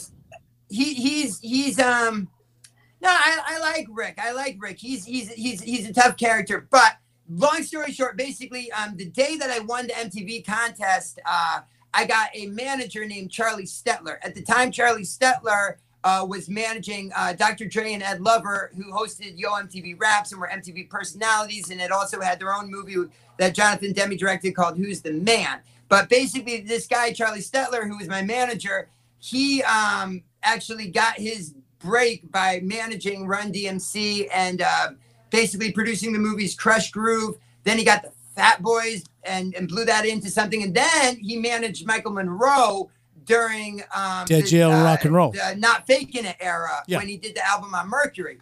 And so basically, that's how you and Michael have a connection. I got it now. Okay. Yes. Okay. Yes. So Cliff noted even more. Let's speed it up. What happened? Basically, somehow Charlie Stetler, my manager, was old friends with, I believe, Holly, who was Rick Browdy's wife. But about basically, like when I had first met Charlie, and he was like, well, what do you ultimately want to do? And I kind of told him I had this vision for a band that would kind of be exactly like a younger Hanoi Rocks. The weird thing about all of this, and if we're really going to go into trenches, and I know that you're beyond the connoisseur, like you understand all of this like to a T, but you're right. In New York City, there had been like D-Generation, who had done like 3 albums for Columbia and really gave it the college try of being like a New York Dolls. The mid to late 90s were a really weird period for rock and roll. Tough time for rock and roll. Because I mean, like in 1995, I mean, like Oasis and Bush were like the #1 bands. I mean, but like there was an era on the East Coast and the West Coast. With the West Coast, it was more grunge bands like Nirvana and Soundgarden, because grunge was still going on. So there was this. Then in the mid 90s, it got weird because like basically like after Kurt Cobain passed and I think Pearl Jam after their 3rd album or Vitalogy, and Soundgarden broke up, and so it's sort of like grunge. Alice in Chains went into hiatus. I do later have a great Jerry Cantrell, Scott Stapp story. No. Keep on point. But bottom line is, I basically, and I don't mean to sound like I'm egotistical. I basically, like on MTV, I really kind of ended up taking off as a personality.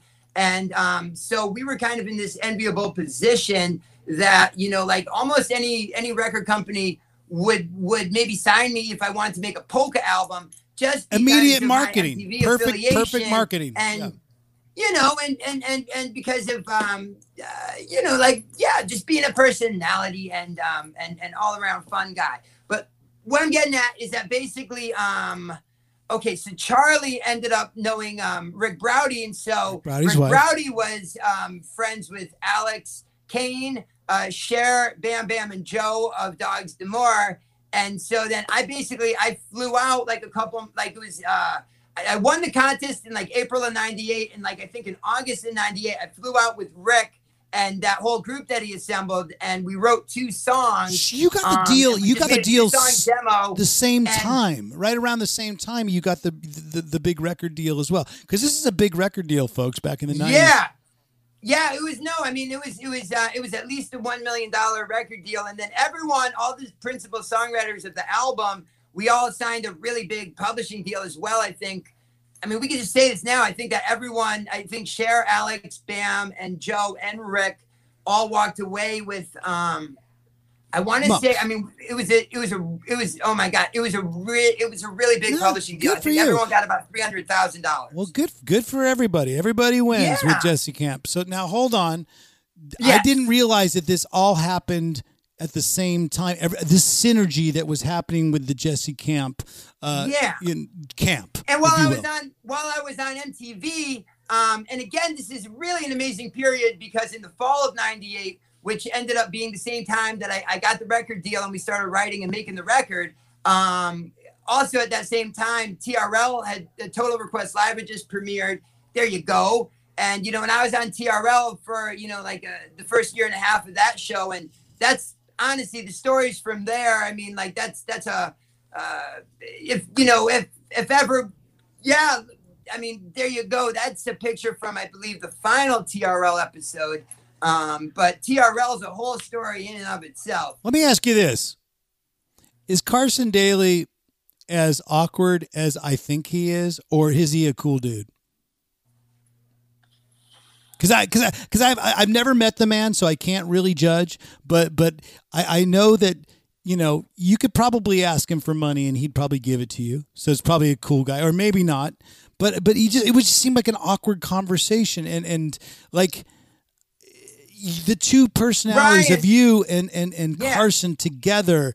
It's like oil and water, or oil and I guess it would be balsamic vinegar. Yeah, balsamic vinegar.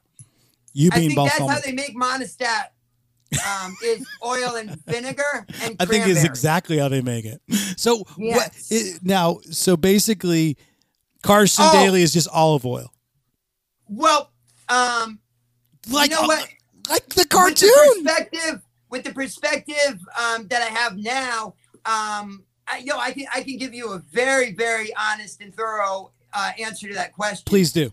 When I first started working with Carson, I was 18 years old and definitely still a teenager. And I believe that Carson was, I think, almost like a decade older than me, and like, you know, and he was about, I think, in his late 20s, and so. But acted like he was in his 40s. Well, I mean, but you know, he was a more mature young adult. All right. To say the least. And so I at that point, there was no shared experience there where we could really relate to each other in a way that it's like at 19, I couldn't really relate to if I was working with a 12-year-old, you know what I mean? Like we'd be kind of on different pages. And then the thing is that I'm not even putting myself in the realm of what this guy did, but I already at 18 and 19 did have like a bit of a Andy Kaufman sensibility where I really did enjoy trying to see as far, trying to get away with as much as I possibly could without getting in any serious trouble, if you will. I would always try to skirt that line. You know what I mean? Until Great America. Until Great America. Well, sounds like you're working for the prosecutors. Hold on. My character is not that of a spitter. Because spitting on someone willfully. Hold on. Totally all right. I want to close the book on Carson because I opened up the damn can of worms. No. But what I want to say is that I really did get good vibes from Carson, and that I think in Carson's own way, I think both of us made attempts to be kind to each other, and that there was a respect there, but it's the level of, you know, like, okay, I'm playing kind of, and I don't want to say, I'm more filling the role of, you know, of the bratty. I'm the Danny Bonaducci in this, and he's the David Cassidy. Right. Even though I looked more like David Cassidy and he physically looked more like Danny Bonaducci. He did. If you will.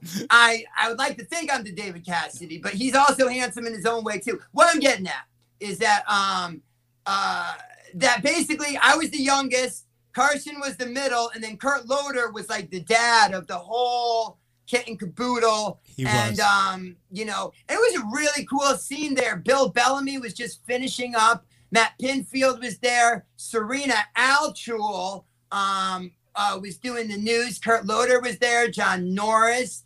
And Ryan, I'm not trying to be like, but if you're ever, we talk about this off air, but I cannot, again, praise In the Trenches. It's the dopest. Honestly, I love Dean Del Rey, and I love Mark Maron. But honestly, just like the interviewing on In the Trenches alone is like, you're really like, it's like Howard Stern and you. I mean that. And David Letterman. It's like, thank you very much, Jesse Camp. I do know, as you know here, you're a fantastic interviewer. On tonight, and especially on this episode, we do not fear from going off on tangents, which we have gone on a few tangents. But I respect you for Carson Daly, giving an honest opinion about Carson Daly. I never met the man. I don't argue with success. He's done very successful, but I feel that what you brought to the MTV palette was definitely necessary and definitely a more, like you, in your words, an Andy Kaufman type approach, which I think benefited and I always championed for because it was the spirit of rock and roll. But let's move on to the fact that you and the record deal and the VJ whole extravaganza experience is all happening at about the same time. You put out this album, eventually released on Hollywood Records. On Hollywood Records, there it is and again. This is how Rob Cavallo comes into the picture as the producer of the album. Is that basically we wrote the team up. Who's that? There you go. That's Rob Cavallo, who is the son of Bob Cavallo, who was the chairman of Warner Brother Records and also Prince's original manager. And then Rob, his son, is a fantastic producer, and he did, of course, all of Green Day's pretty much most of their catalog. Starting with Dookie, he did all the Goo Goo Dolls albums, which I will say this: I think Johnny Resnick is kind of underrated. He's a pretty good songwriter. He did the Muffs, but nothing to do with the Ice Cream Cake Carvello family. Nothing to do with that. No, Carvel. Which, yes, you're right. That was a lot of people don't know this. Ryan and I are going to say it. Mr. Softy and Carvel Ice Cream Cakes, both owned and operated by the mob. I think if your album would have been actually produced by Rob Carvel, that would have been a completely different sounding album, but a very tasty album, if you will. Oh my God. I think there's an ice cream cake called like Snagglepuss or something. Or I don't know. But I mean, I tell you what, forget mushrooms, forget microdosing, forget mescaline. Honestly, you take an ice cream cake into the studio, everyone from the engineer to whoever's doing drum loops, even if Josh Freese is on the session, people are going to go nutty. Ice cream cake does it every time. In fact, word on the street is that, although we know Alice is an amazing beacon of sobriety without being pushy about it. He's just, it's part of his beauty. But all the band did indulge on ice cream cake for the making of The Road, which again, that is a true fact. Hey, there you go. Man, that's, that was back in the Hollywood Vampires, I mean, again, it was a lot of people don't know, but because I'm way in the back behind Glenn Sobel, but I do have backgrounds for the Hollywood Vampires. All right. I'm eventually moving on to this amazingly controversial story. I see right now that we are going to have a part 2 to bring you on just to catch up with what you're doing currently, because I am eventually going to get to this story about how this controversial story about how you ended up after releasing the album. You go on tour. We went on tour with Alice Cooper. Yes, we go on tour together. We end up again in the fall of 1999. In the fall of 1999, again, all East Coast folks. Jesse and I's relationship doesn't take a West Coast twist until the late the 2000s, until I'm back in the band and we end up on a crazy tour bus sorted all-nighter Thanksgiving extravaganza, which would be that night. Look at that night. That was playing with an amazing band. Oh, there's Brent Muscat right there, and I think who else is in that photo right there? There's Chad Cherry. I love that shot, Vic, but it has nothing to do with the story that I'm trying to tell, and I'm trying to stay focused. So thank you, Vic, for putting up these other photos that keep us so completely discombobulated all over the place. But folks, if you are listening to us on an audio broadcast, it means you do have to come here and watch us on our video just to follow along, folks. And we appreciate everyone that's been hanging out here in the trenches, in the chat the whole entire time, because we are here with American hero, American legend, Mr. Wilford Brimley. No, it's Mr. Jesse Camp. And we would like to talk about this controversial story that happened at, I believe it's at Marriott's Great America or some sort of Great America on the East Coast. We played in an amusement park. We played on stage together. It wasn't just an amusement park, Ryan. Here's why this story is so utterly you couldn't even, truth is always stranger than fiction. This took place at a water park, at a Six Flags Great Adventure a Great American Adventure. Where getting water wet park. with liquid is part of the experience. Yes. Now I see your angle. I see your angle now. I believe booking agent Johnny Padell, and also the amusement park Six Flags, Great American Adventure. All three of those entities got sued by a woman who went to see Alice Cooper, had the misfortune of having Jessie and the Ace Three Keys as the opening act, and then she was up close to the stage while we were performing, and supposedly spit came out of my mouth, or I think she thinks that I spit, and it landed on her, and then she, I don't even know the damages that she sued for, but millions. It was millions. And if you're watching right now, she made, you make it sound like I was I shot some jizz, and it was like I spermed in her face. There's no amount of bodily fluids. There's no amount of bodily fluids. There's no amount. Even Peter North would agree. If you brought him in as a specialist, there's no amount of bodily liquids that could actually project that far. And again, I'm using Peter North as a character witness for you. Yes. Do you have a picture of Peter North, Vic? Our producer, Vic, does not. Okay. Imagine if Johnny Cochran was there. He would like spit from the exact thing. And if if you can't get hit by spit, you must have quit.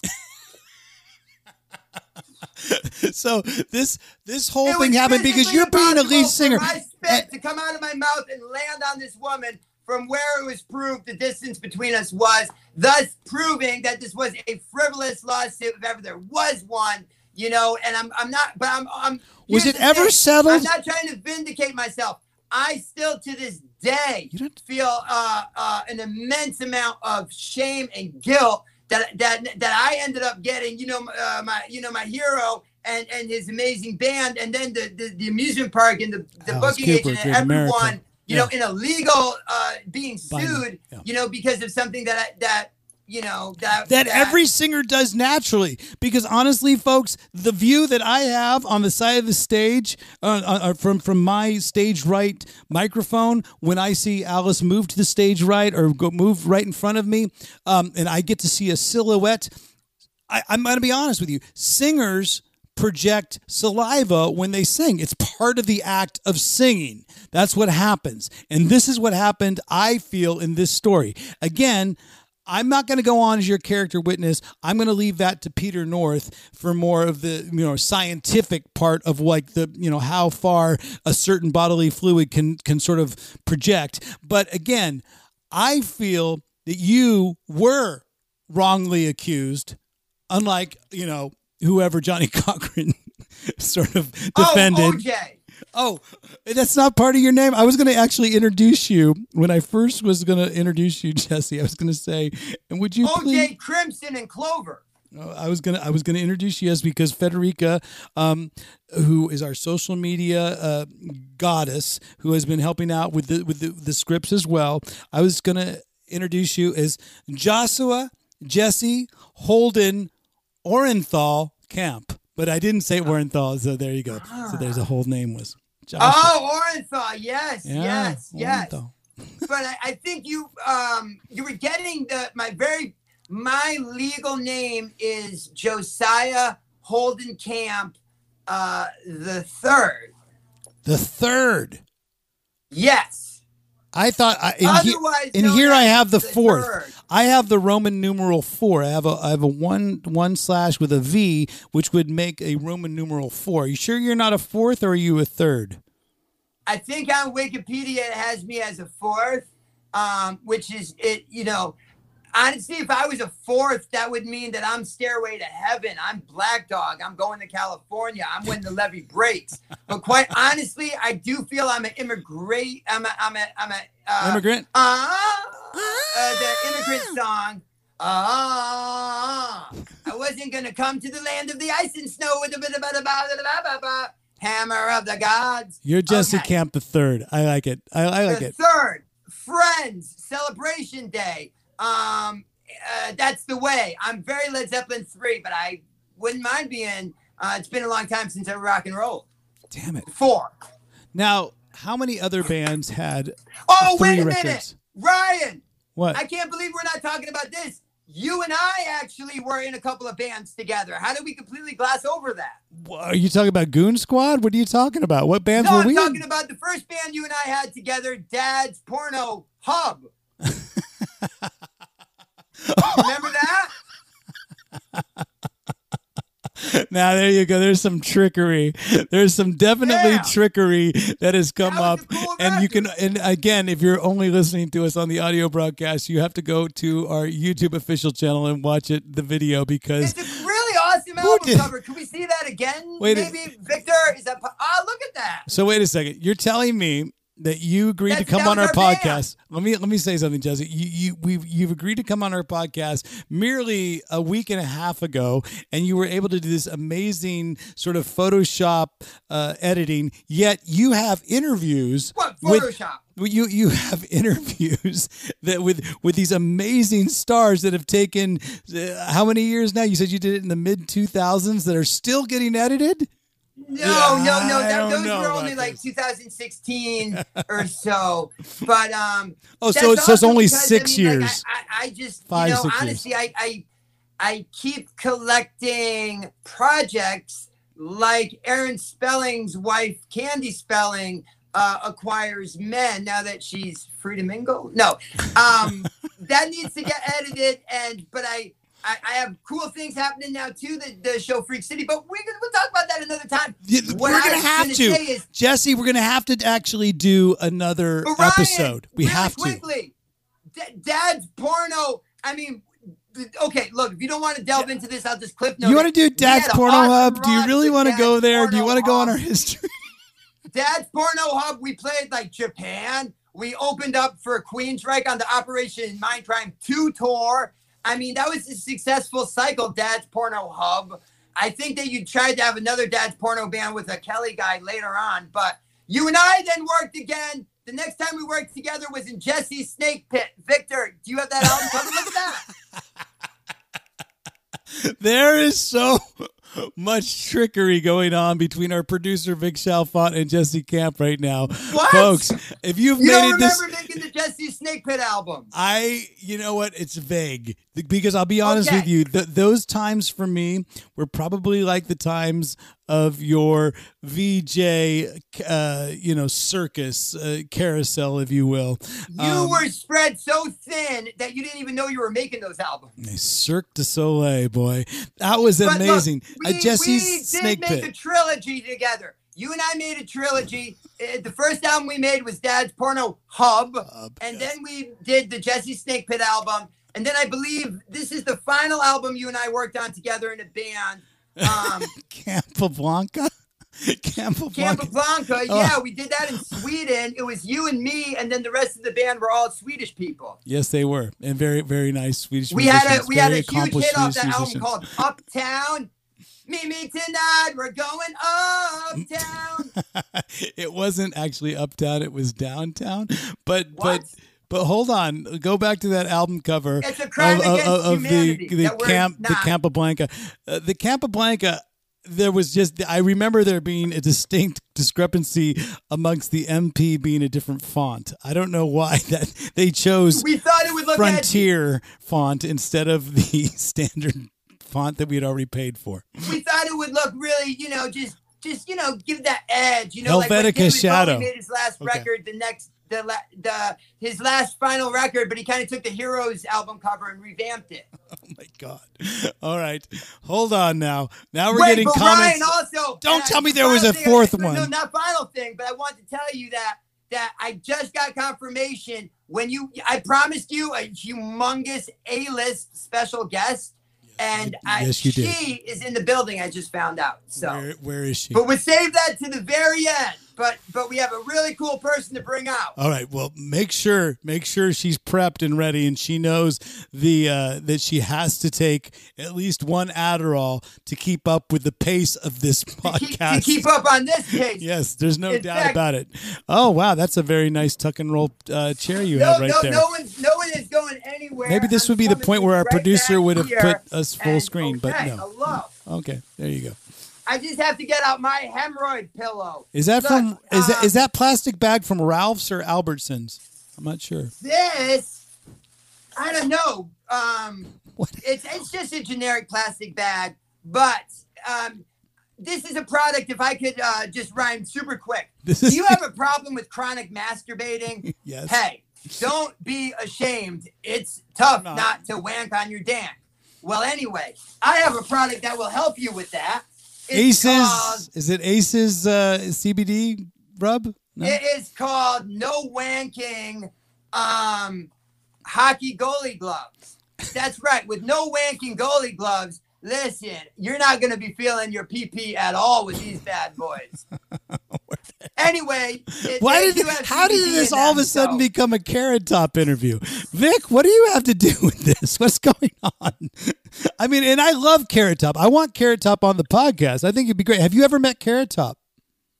Yeah, fuck yeah. I mean, like, again, I'm not really a nose candy connoisseur, but I mean, if you're going to be in Vegas, you got to blow rails with Vince Neil, Carrot Top, and Nick Cage. And you got to cross your fingers that Chris Angel will come over. No, I'm joking. Half joking, I think. Half joking. Ryan, honestly, I don't. You don't have. I have met Chris Angel, but not Carrot Top, huh? He keeps to himself. You know. Yeah. I mean, the Gingers kind of do. They kind of keep to themselves. I know that there's. Wait, Gingers? No, this is just one thing that's gonna. Oh yeah. Okay. I know him and Axel have never been seen in the same room together. Wait, that's coincidental. Carrot Top and Axl Rose have never been seen, never been photographed in the same room together. Just so you know. This. Hold on, we got more conspiracy. We are perfect. I know it seems like that's a good view. That's a perfect view for you. What happened there? No. Okay, we're back. I'm so sorry about that. What happened? Okay, and now get this. Okay, we are really back, and Carrot Top, we love you.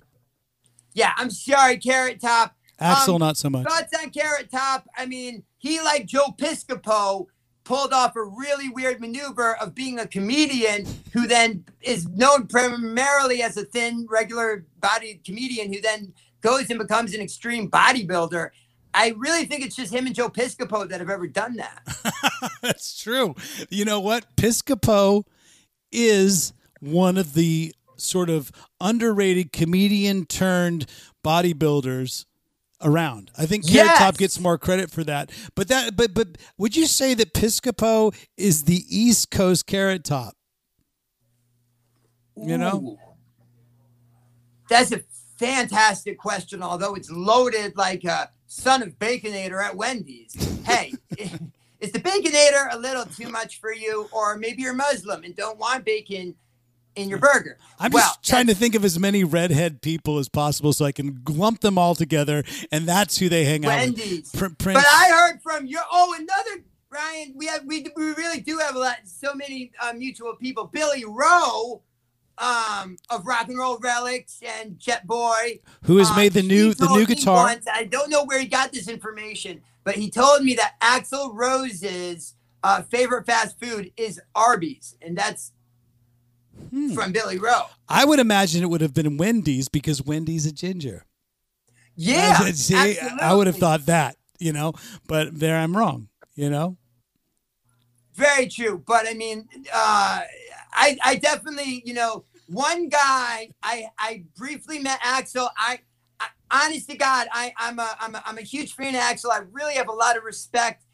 I don't know if this has been talked about on In the Trenches, but the two new Guns N' Roses studio tracks that got released, Absurd, I think, was one, and then Hard School that got put out. We have not talked about either of those tracks. What do you think about it? I think they're pretty good. I mean, but I actually really love Chinese Democracy. I think there's it's epic. So I'm a little biased, but I dig them. Absurd is a little, but the Hard School is rocking. It's good. Chinese Democracy, I didn't like the first time I heard it, but after listening to it and learning it for about 125 times, I ended up appreciating it. So that's a whole other story. Why'd you learn it that many times? Oh, that's a whole nother story, isn't it? Oh! That's a whole nother story that we can get into some other time. That is, listen, that you have to be a Patreon. You have to pay the premier membership to even get a glimpse at what I think you're alluding to there. There you go.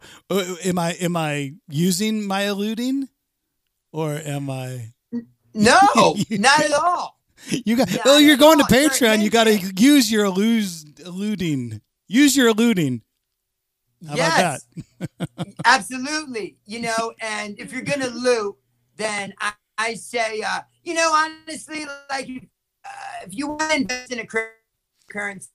Why all of a sudden do you have? Why all of a sudden do you have Michael DeBar internet? Vic, does he have Michael DeBar internet? Give me a thumbs up if he does. Yeah, he does.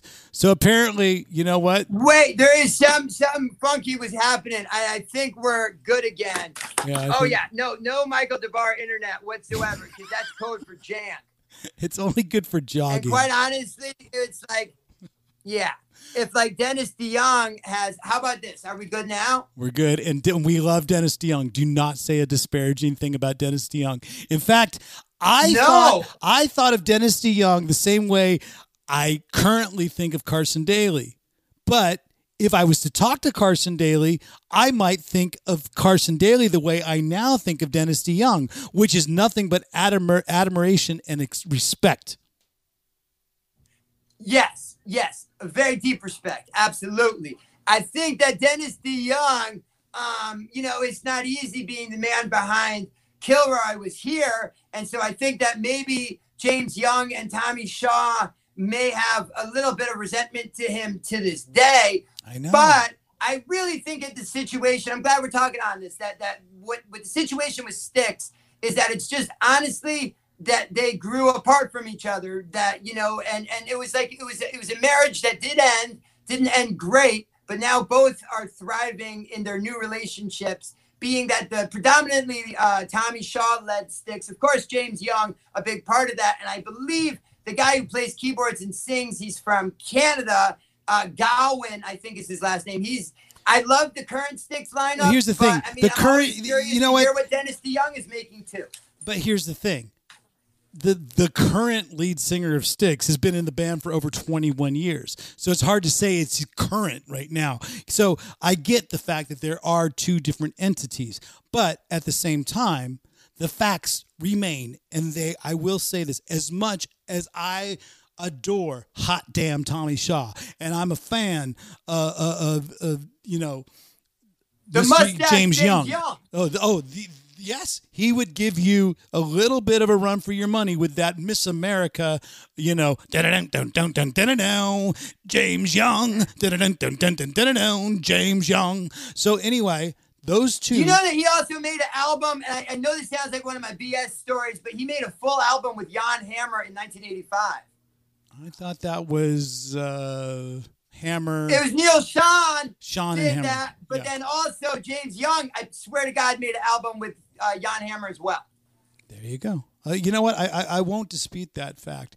But at the end of the day, Dennis DeYoung has become a soulmate of mine, because I didn't know what to think before we did that interview on In the Trenches. And if you are listening to us and following us on multiple Adderalls at this point, I appreciate you for following along this nice trail of breadcrumbs we've been leaving all podcasts long. But all these episodes, all these references that we are alluding to can be seen on the Ryan Roxy official channel, because there are podcast episodes that have all the names mentioned that Jesse has mentioned, as well as Dennis DeYoung, who I'm talking about right now.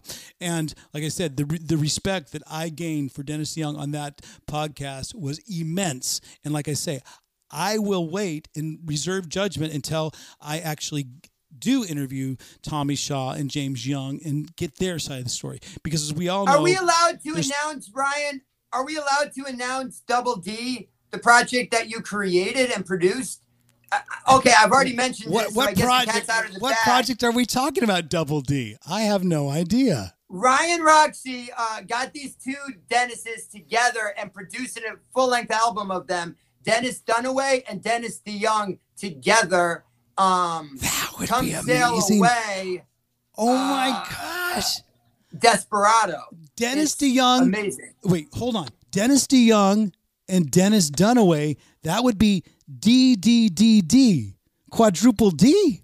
If you think about Yes. it. That's Two double Ds. Or- double D. or you could just go da da da da da da da da da da. I mean, I know if you go to Victoria's Secret, you can get bigger, but most bra sizes only go up to double D. So it's a little sexual, but it's like Daredevil. You know, 2 Ds sound good. Dennis Dunaway, Dennis DeYoung.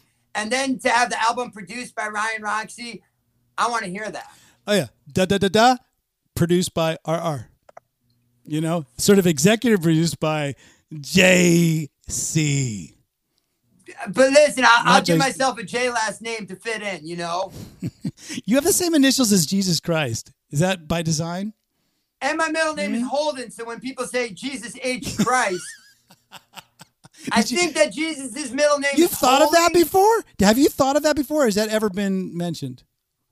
Not on a podcast. That was something that I do the mentioning of, which is the sad thing. People Okay. that I bring it up again. Any way to make people associate Jesus Christ with me, I'm cool with that. Well, here's the deal.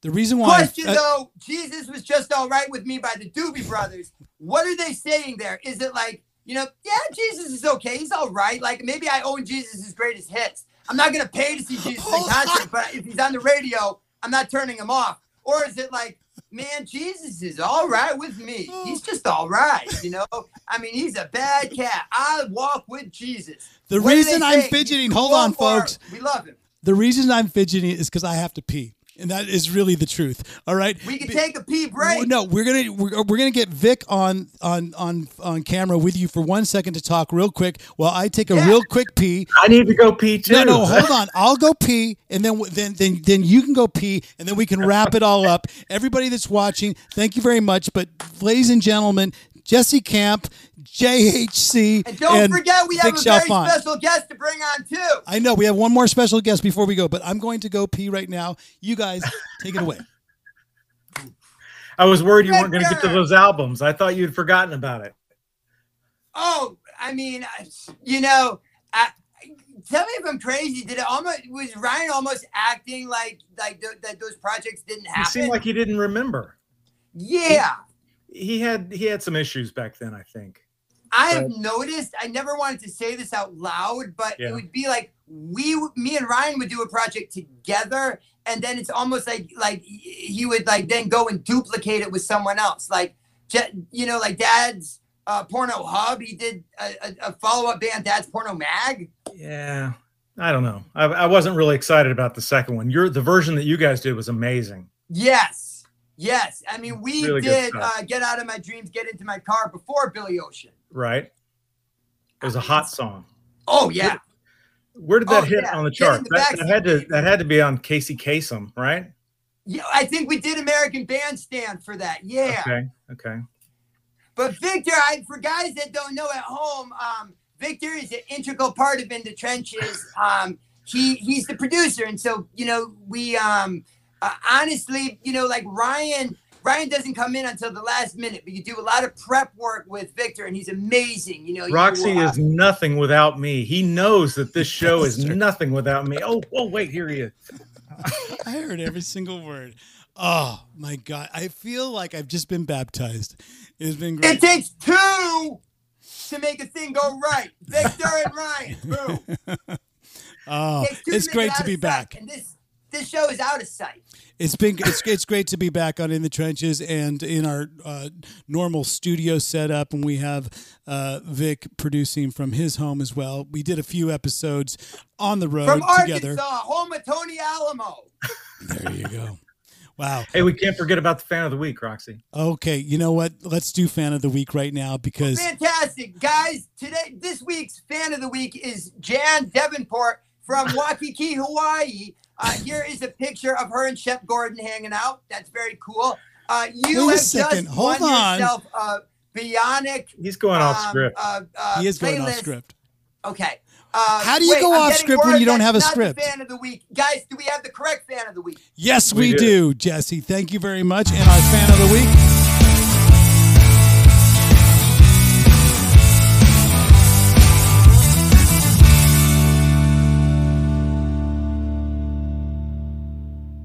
And What's our up? fan of the week this week is Mr. Shane Malcolm. There you go, Shane. Thank you very much. He's been supporting our whole tour that we were on just recently with Alice Cooper. Ace Frehley came out to a few shows. It was great to see him. Shane, you are our fan of the week. And if anybody else that's in the chat, in the trenches, and you're watching this, whether it's you're watching it live, you're watching it on delay, you know how much we appreciate your support. Make sure you tell your friends about it, and then you too can become the next In the Trenches fan of the week. We are here with American hero Jesse Camp and our producer Vic Chalfant. I just took a pee. I have no idea how Joe Rogan does it. I have no idea how he does these He has a long catheter. interviews. Dude, he must have some sort of bucket or something underneath him, because how do you go on for over 2 hours and do a podcast without taking a pee break? Do you need to take a pee break there, Jesse Camp? Oh man, yeah, no, I just go. You know, I wear an adult diaper. Dude, I can hardly. I think that's what Rogan does too.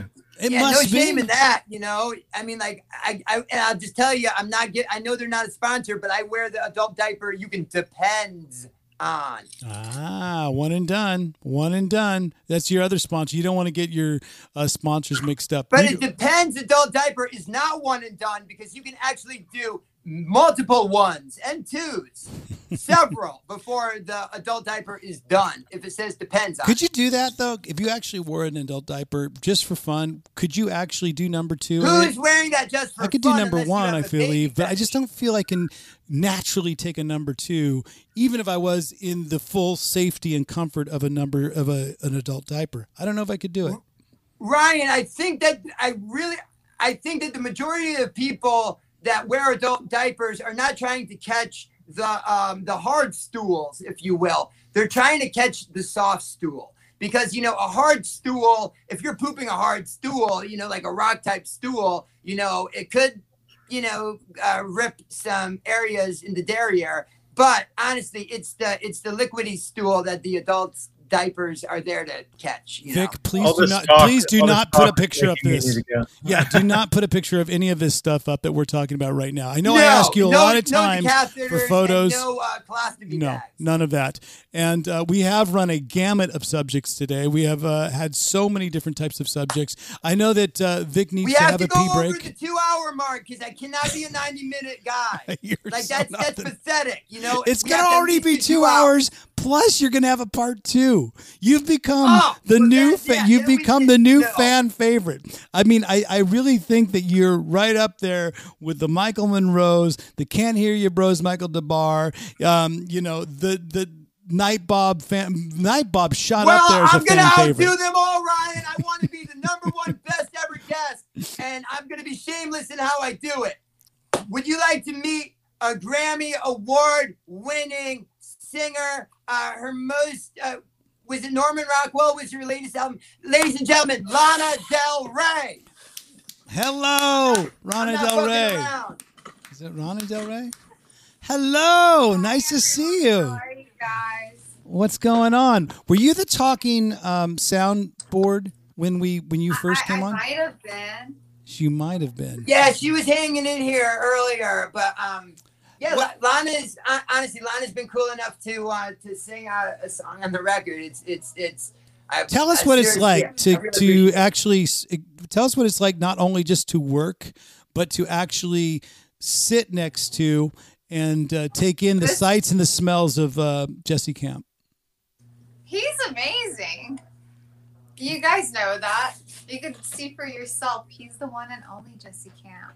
There you go. So on And this together album, we're a bunch of vamps. how many songs are you guesting on this double record? Is it just one track or is it No, we had to do double. We had to like go back to back. So I'm on a bunch of them. Lana was originally just going to sing on this it's a cover of a Jon Stewart song not Jon Stewart, the amazing, Daily Show. The host, problem but with Jon Stewart, he says it's more of a current show. Well, yeah, it's an Apple TV show. But and by the way, Apple TV, why are you not exclusively making a deal with In the Trenches? Come on, it's no brainer. I agree. But Ryan is cool. He wants everyone to see it. But guys, get on the YouTube channel. Lana, I'm sorry for doing that. But Lana sings on a song called Hollywood Dreams, which is a cover of Jon Stewart, who did the People Out There Turning Music into Gold. It's a cover of one of his songs.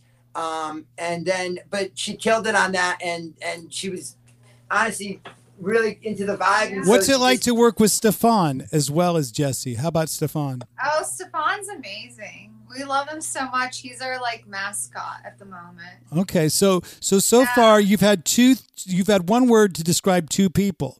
You've said Jesse Camp and Stefan, amazing. Yeah, they're both amazing and lovely, but Stefan's more our. Anna, you got to get in a little more. He's like our mascot. He's done so much for us.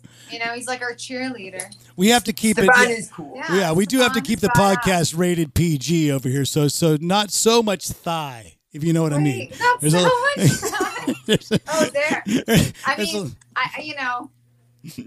cleavage. This is the pervert trench coat, so yeah, it's a great trench coat. Is that one of Jesse's sort of accoutrements, or is that all yours, Lana? It's all mine. Yeah. Ryan, the show should be called In the Trench Coat. It should be. From the trenches, in the trenches to the trench coat. Why did our viewing numbers completely just spike and skyrocket the minute Lana came on the screen? Why did that happen?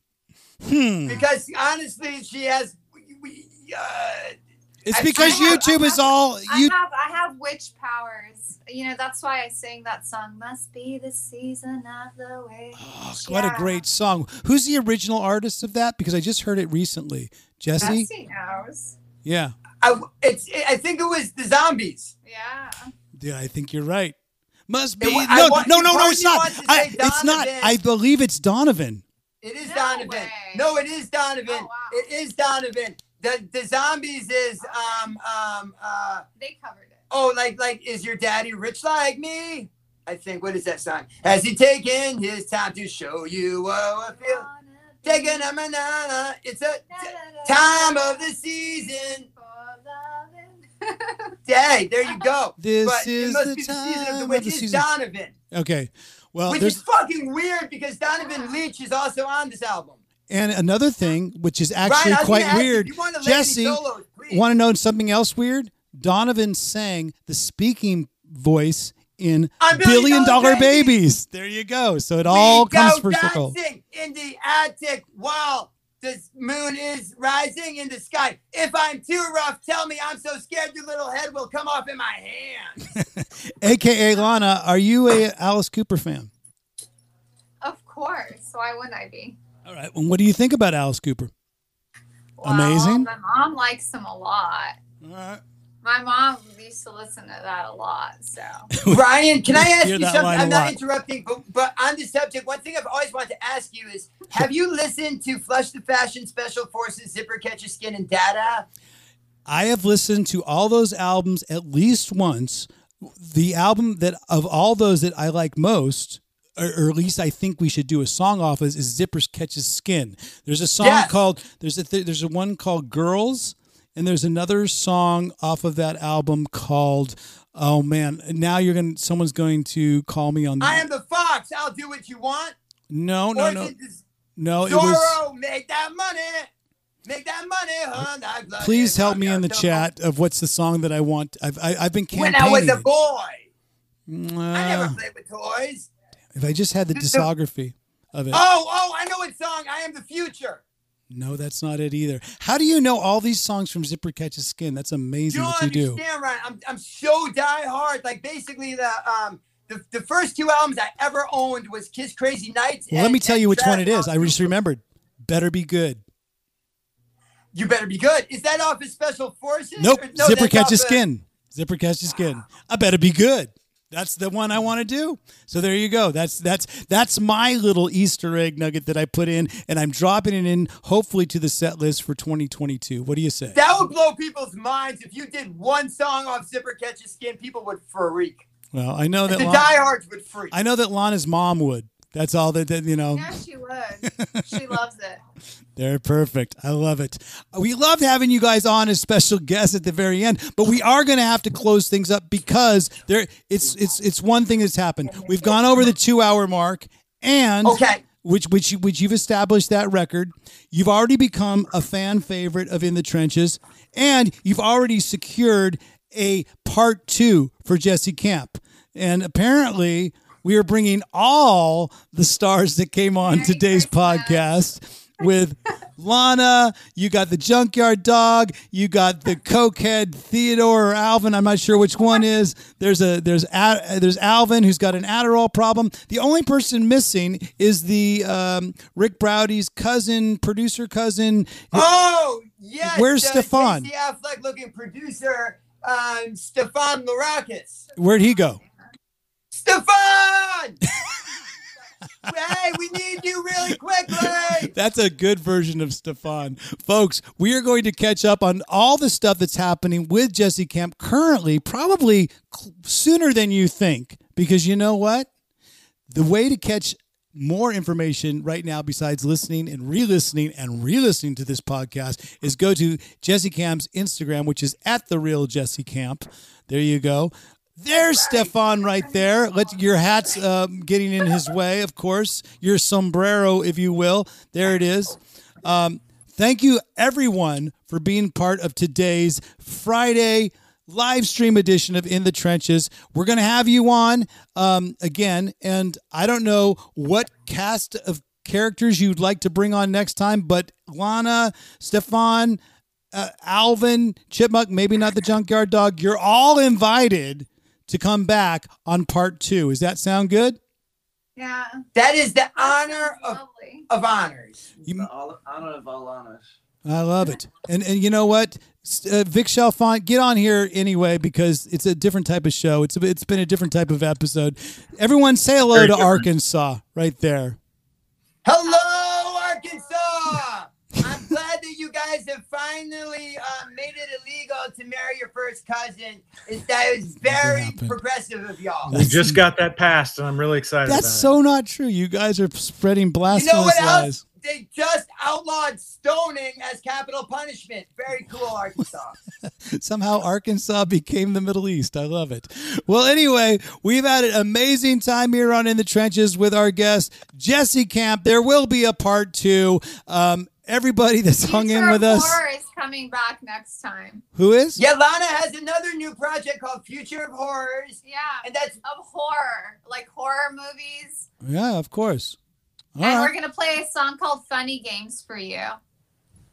Guess what? You know what it's going to be? It's going to be... Lana is very prolific. It's going to be amazing. That's in a word, I'm going to say it's going to be amazing. All right? So hot. But also, Ryan, if I can... We'll talk after. But this is called the long goodbye. Loder. This is the longest podcast goodbye of all time. Ever. What did you say, Jesse? We got to get Kurt Loder as a guest. You know what? Let's get Kurt Loder. I do want to get. Let's get Adam Curry. Let's bring on. Why not? You know what? Kari Martha Wurr. Quinn. You know. Let's get. Who was my favorite? Kari Wurr. Kari Wurr. Oh, from a remote control. Did you ever meet Kari Wurr? Do you have another story? Is that Kari Wurr sitting next to you? She is an illustrious babe. I don't even know if I've ever before or aftered her on the internet because I don't want to know. I mean, I know she was so beautiful. She was like the Kelly Kapowski before Tiffany Amber Thiessen. When you come on for part 2, we will make it a Kari Wurr special sort of episode. We'll do an expose on Kari Wurr, and everybody will come on. The same guys, the same girls. Everybody will be the same. Hopefully, we'll have everybody in the chat. You're still with us. We love you all. It's been a very interesting and emotional and exuberant In the Trenches. Jesse Camp, hang on for a while we say, till next time, folks, enjoy the ride. See ya. Bye. Bye. In the Trenches with Ryan Roxy. Hello. Moby, give him his guitars back. You guys are crazy. What the hell's wrong with you guys? You guys are crazy. You guys are crazy. I love it. Thank you very much. That was amazing. It really was. I'm saying Ryan, it was amazing, but it's so easy. It's so easy. You got now. What is the deal? Are you guys going to record today, or are you just going to hang? Ryan, okay, Vanessa, can you? Ryan, this is not. It's not Lana. That's Vanessa. Hi, I'm Vanessa. Nice to meet you. Hi, Vanessa. See, I would have called you Vanessa if you would have said. It's okay. No, I like it. It's like a little fun thing, and then we can. But I did, Ryan. I didn't mean. Now you have a persona. Now you have a persona. Yeah, the Future of Horror thing is for real, though. Okay, so when's that coming out? So we're playing Substance Festival.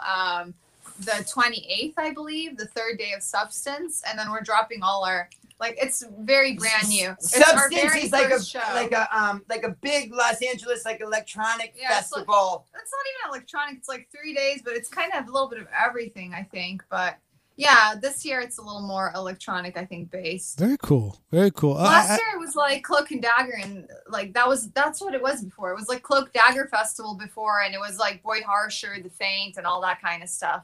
Well, and now it's John Mouse, I Dress, and Nitz Ebb, and all that kind of stuff. Well, thank you for keeping up with all our references. Nitzer Ebb, I think. Yeah. Nitzer Ebb. Chelsea Wolfe is also playing. And then what about What about Stefan? What's his deal? I mean, he should come out. Ryan, is his name Vanessa too? Is Stefan Vanessa too? Story is honestly legit. Stefan is actually named Stefan Larakis, and this is his studio. And he's really cool. He lets a lot of his friends, record here, and but it's a cool studio. And we had good internet the whole time, so you know what? Whoever pays the internet bill, thank you very much. Ryan, we can actually. You want to see a little bit of super quick what the rest of the place looks like, because it's dope. What do you have an iPhone there, or what's the deal? Yeah. Oh wow, you have it. Yeah. It's a loft. I was gonna say you're up there. Wow, that looks cool. Oh, wow. Is this in the Los Angeles Hills?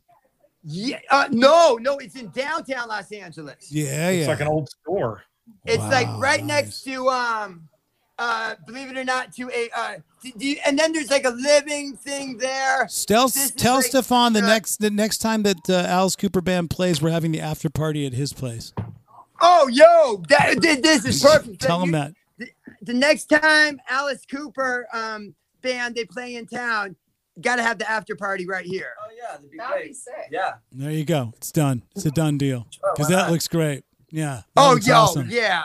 Looks like a fun time. A lot of history, the stuff that's happened here, and all the old punks. Dick Stenny used to be here with me a lot, and Xander actually was here yesterday doing his music video. Xander Schloss. They did puppets of the history of his stuff when he played with Joe Strummer and all the circle jerks and weirdos, and that was really fun, and a lot of cool things happen here, and I'm glad to be part of it. Yeah. Where's your accent from? Because that's definitely not Los Angeles. You're from the East Coast? Rhode Island. Yeah, you go. I was gonna say not New York, but it's definitely East Coast, so it's Rhode Island. Yeah. All right. Well, we grew up. Me and Jesse kind of not far from each other. We never knew each other until out here. But because I'm from Hartford, Connecticut. Yeah, you're off the 95. You guys are both off the 95. Yeah, exactly. And let me guess, there's construction going on right by your house. Yes. Always. 2 seasons, summer and construction. Well, hey, man. I'm sorry, winter and construction. If it's not winter, it's always construction. Well, dude, it was an amazing episode. What we'll do is we'll break it Federico will break it up in some nice bite-sized clips, and we'll send them out to you to promote and stuff like that. But you know what? To be honest with you, it'll be sooner than later that we have part 2, because you're very interesting. I think our references sort of help each other. The fact that you feed off my references, I feed off yours. It was really great, right? Vic, could you keep up with all those photos? Okay. There's a lot, but that's fun.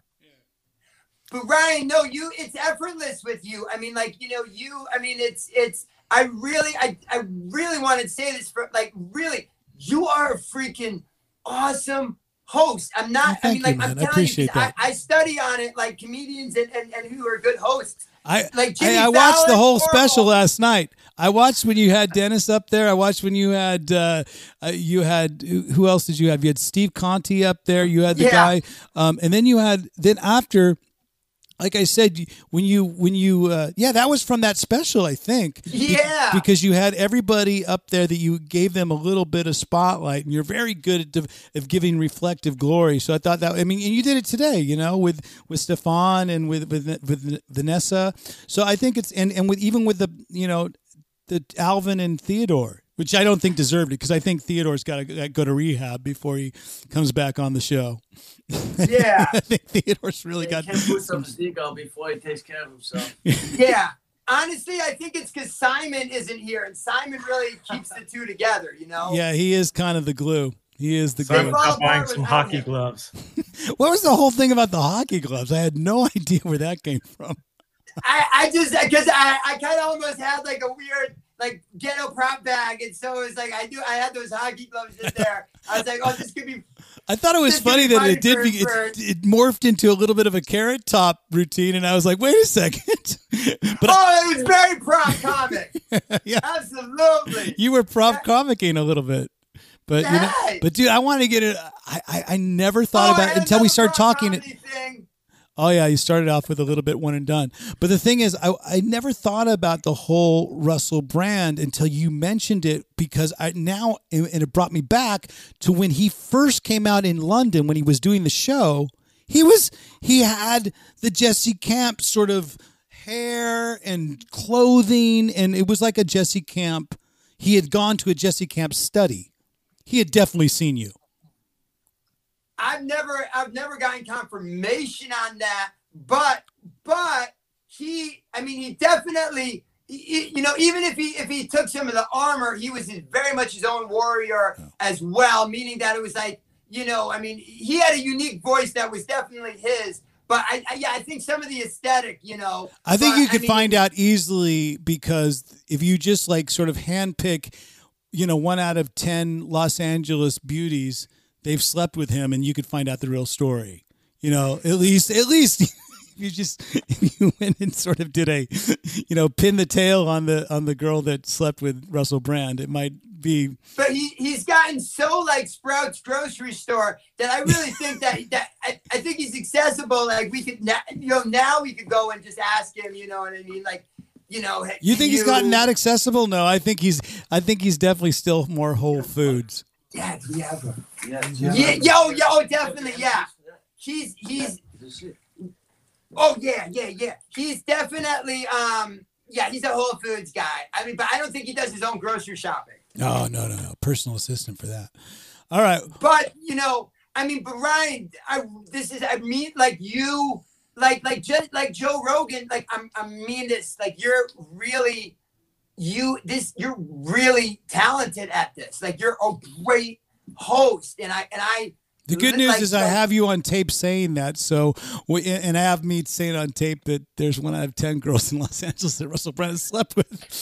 Oh yeah. But at the same time, I appreciate you, all the things that you said. I think we could definitely have a good time doing a part 2 for this. So let's think about it.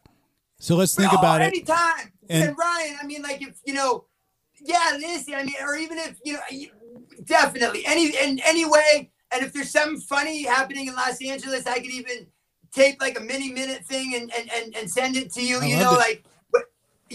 anything. But I was going to say that, no, it's very important to me that bring, spice it up. I bring some guests. I mean, it's an honor to be here. I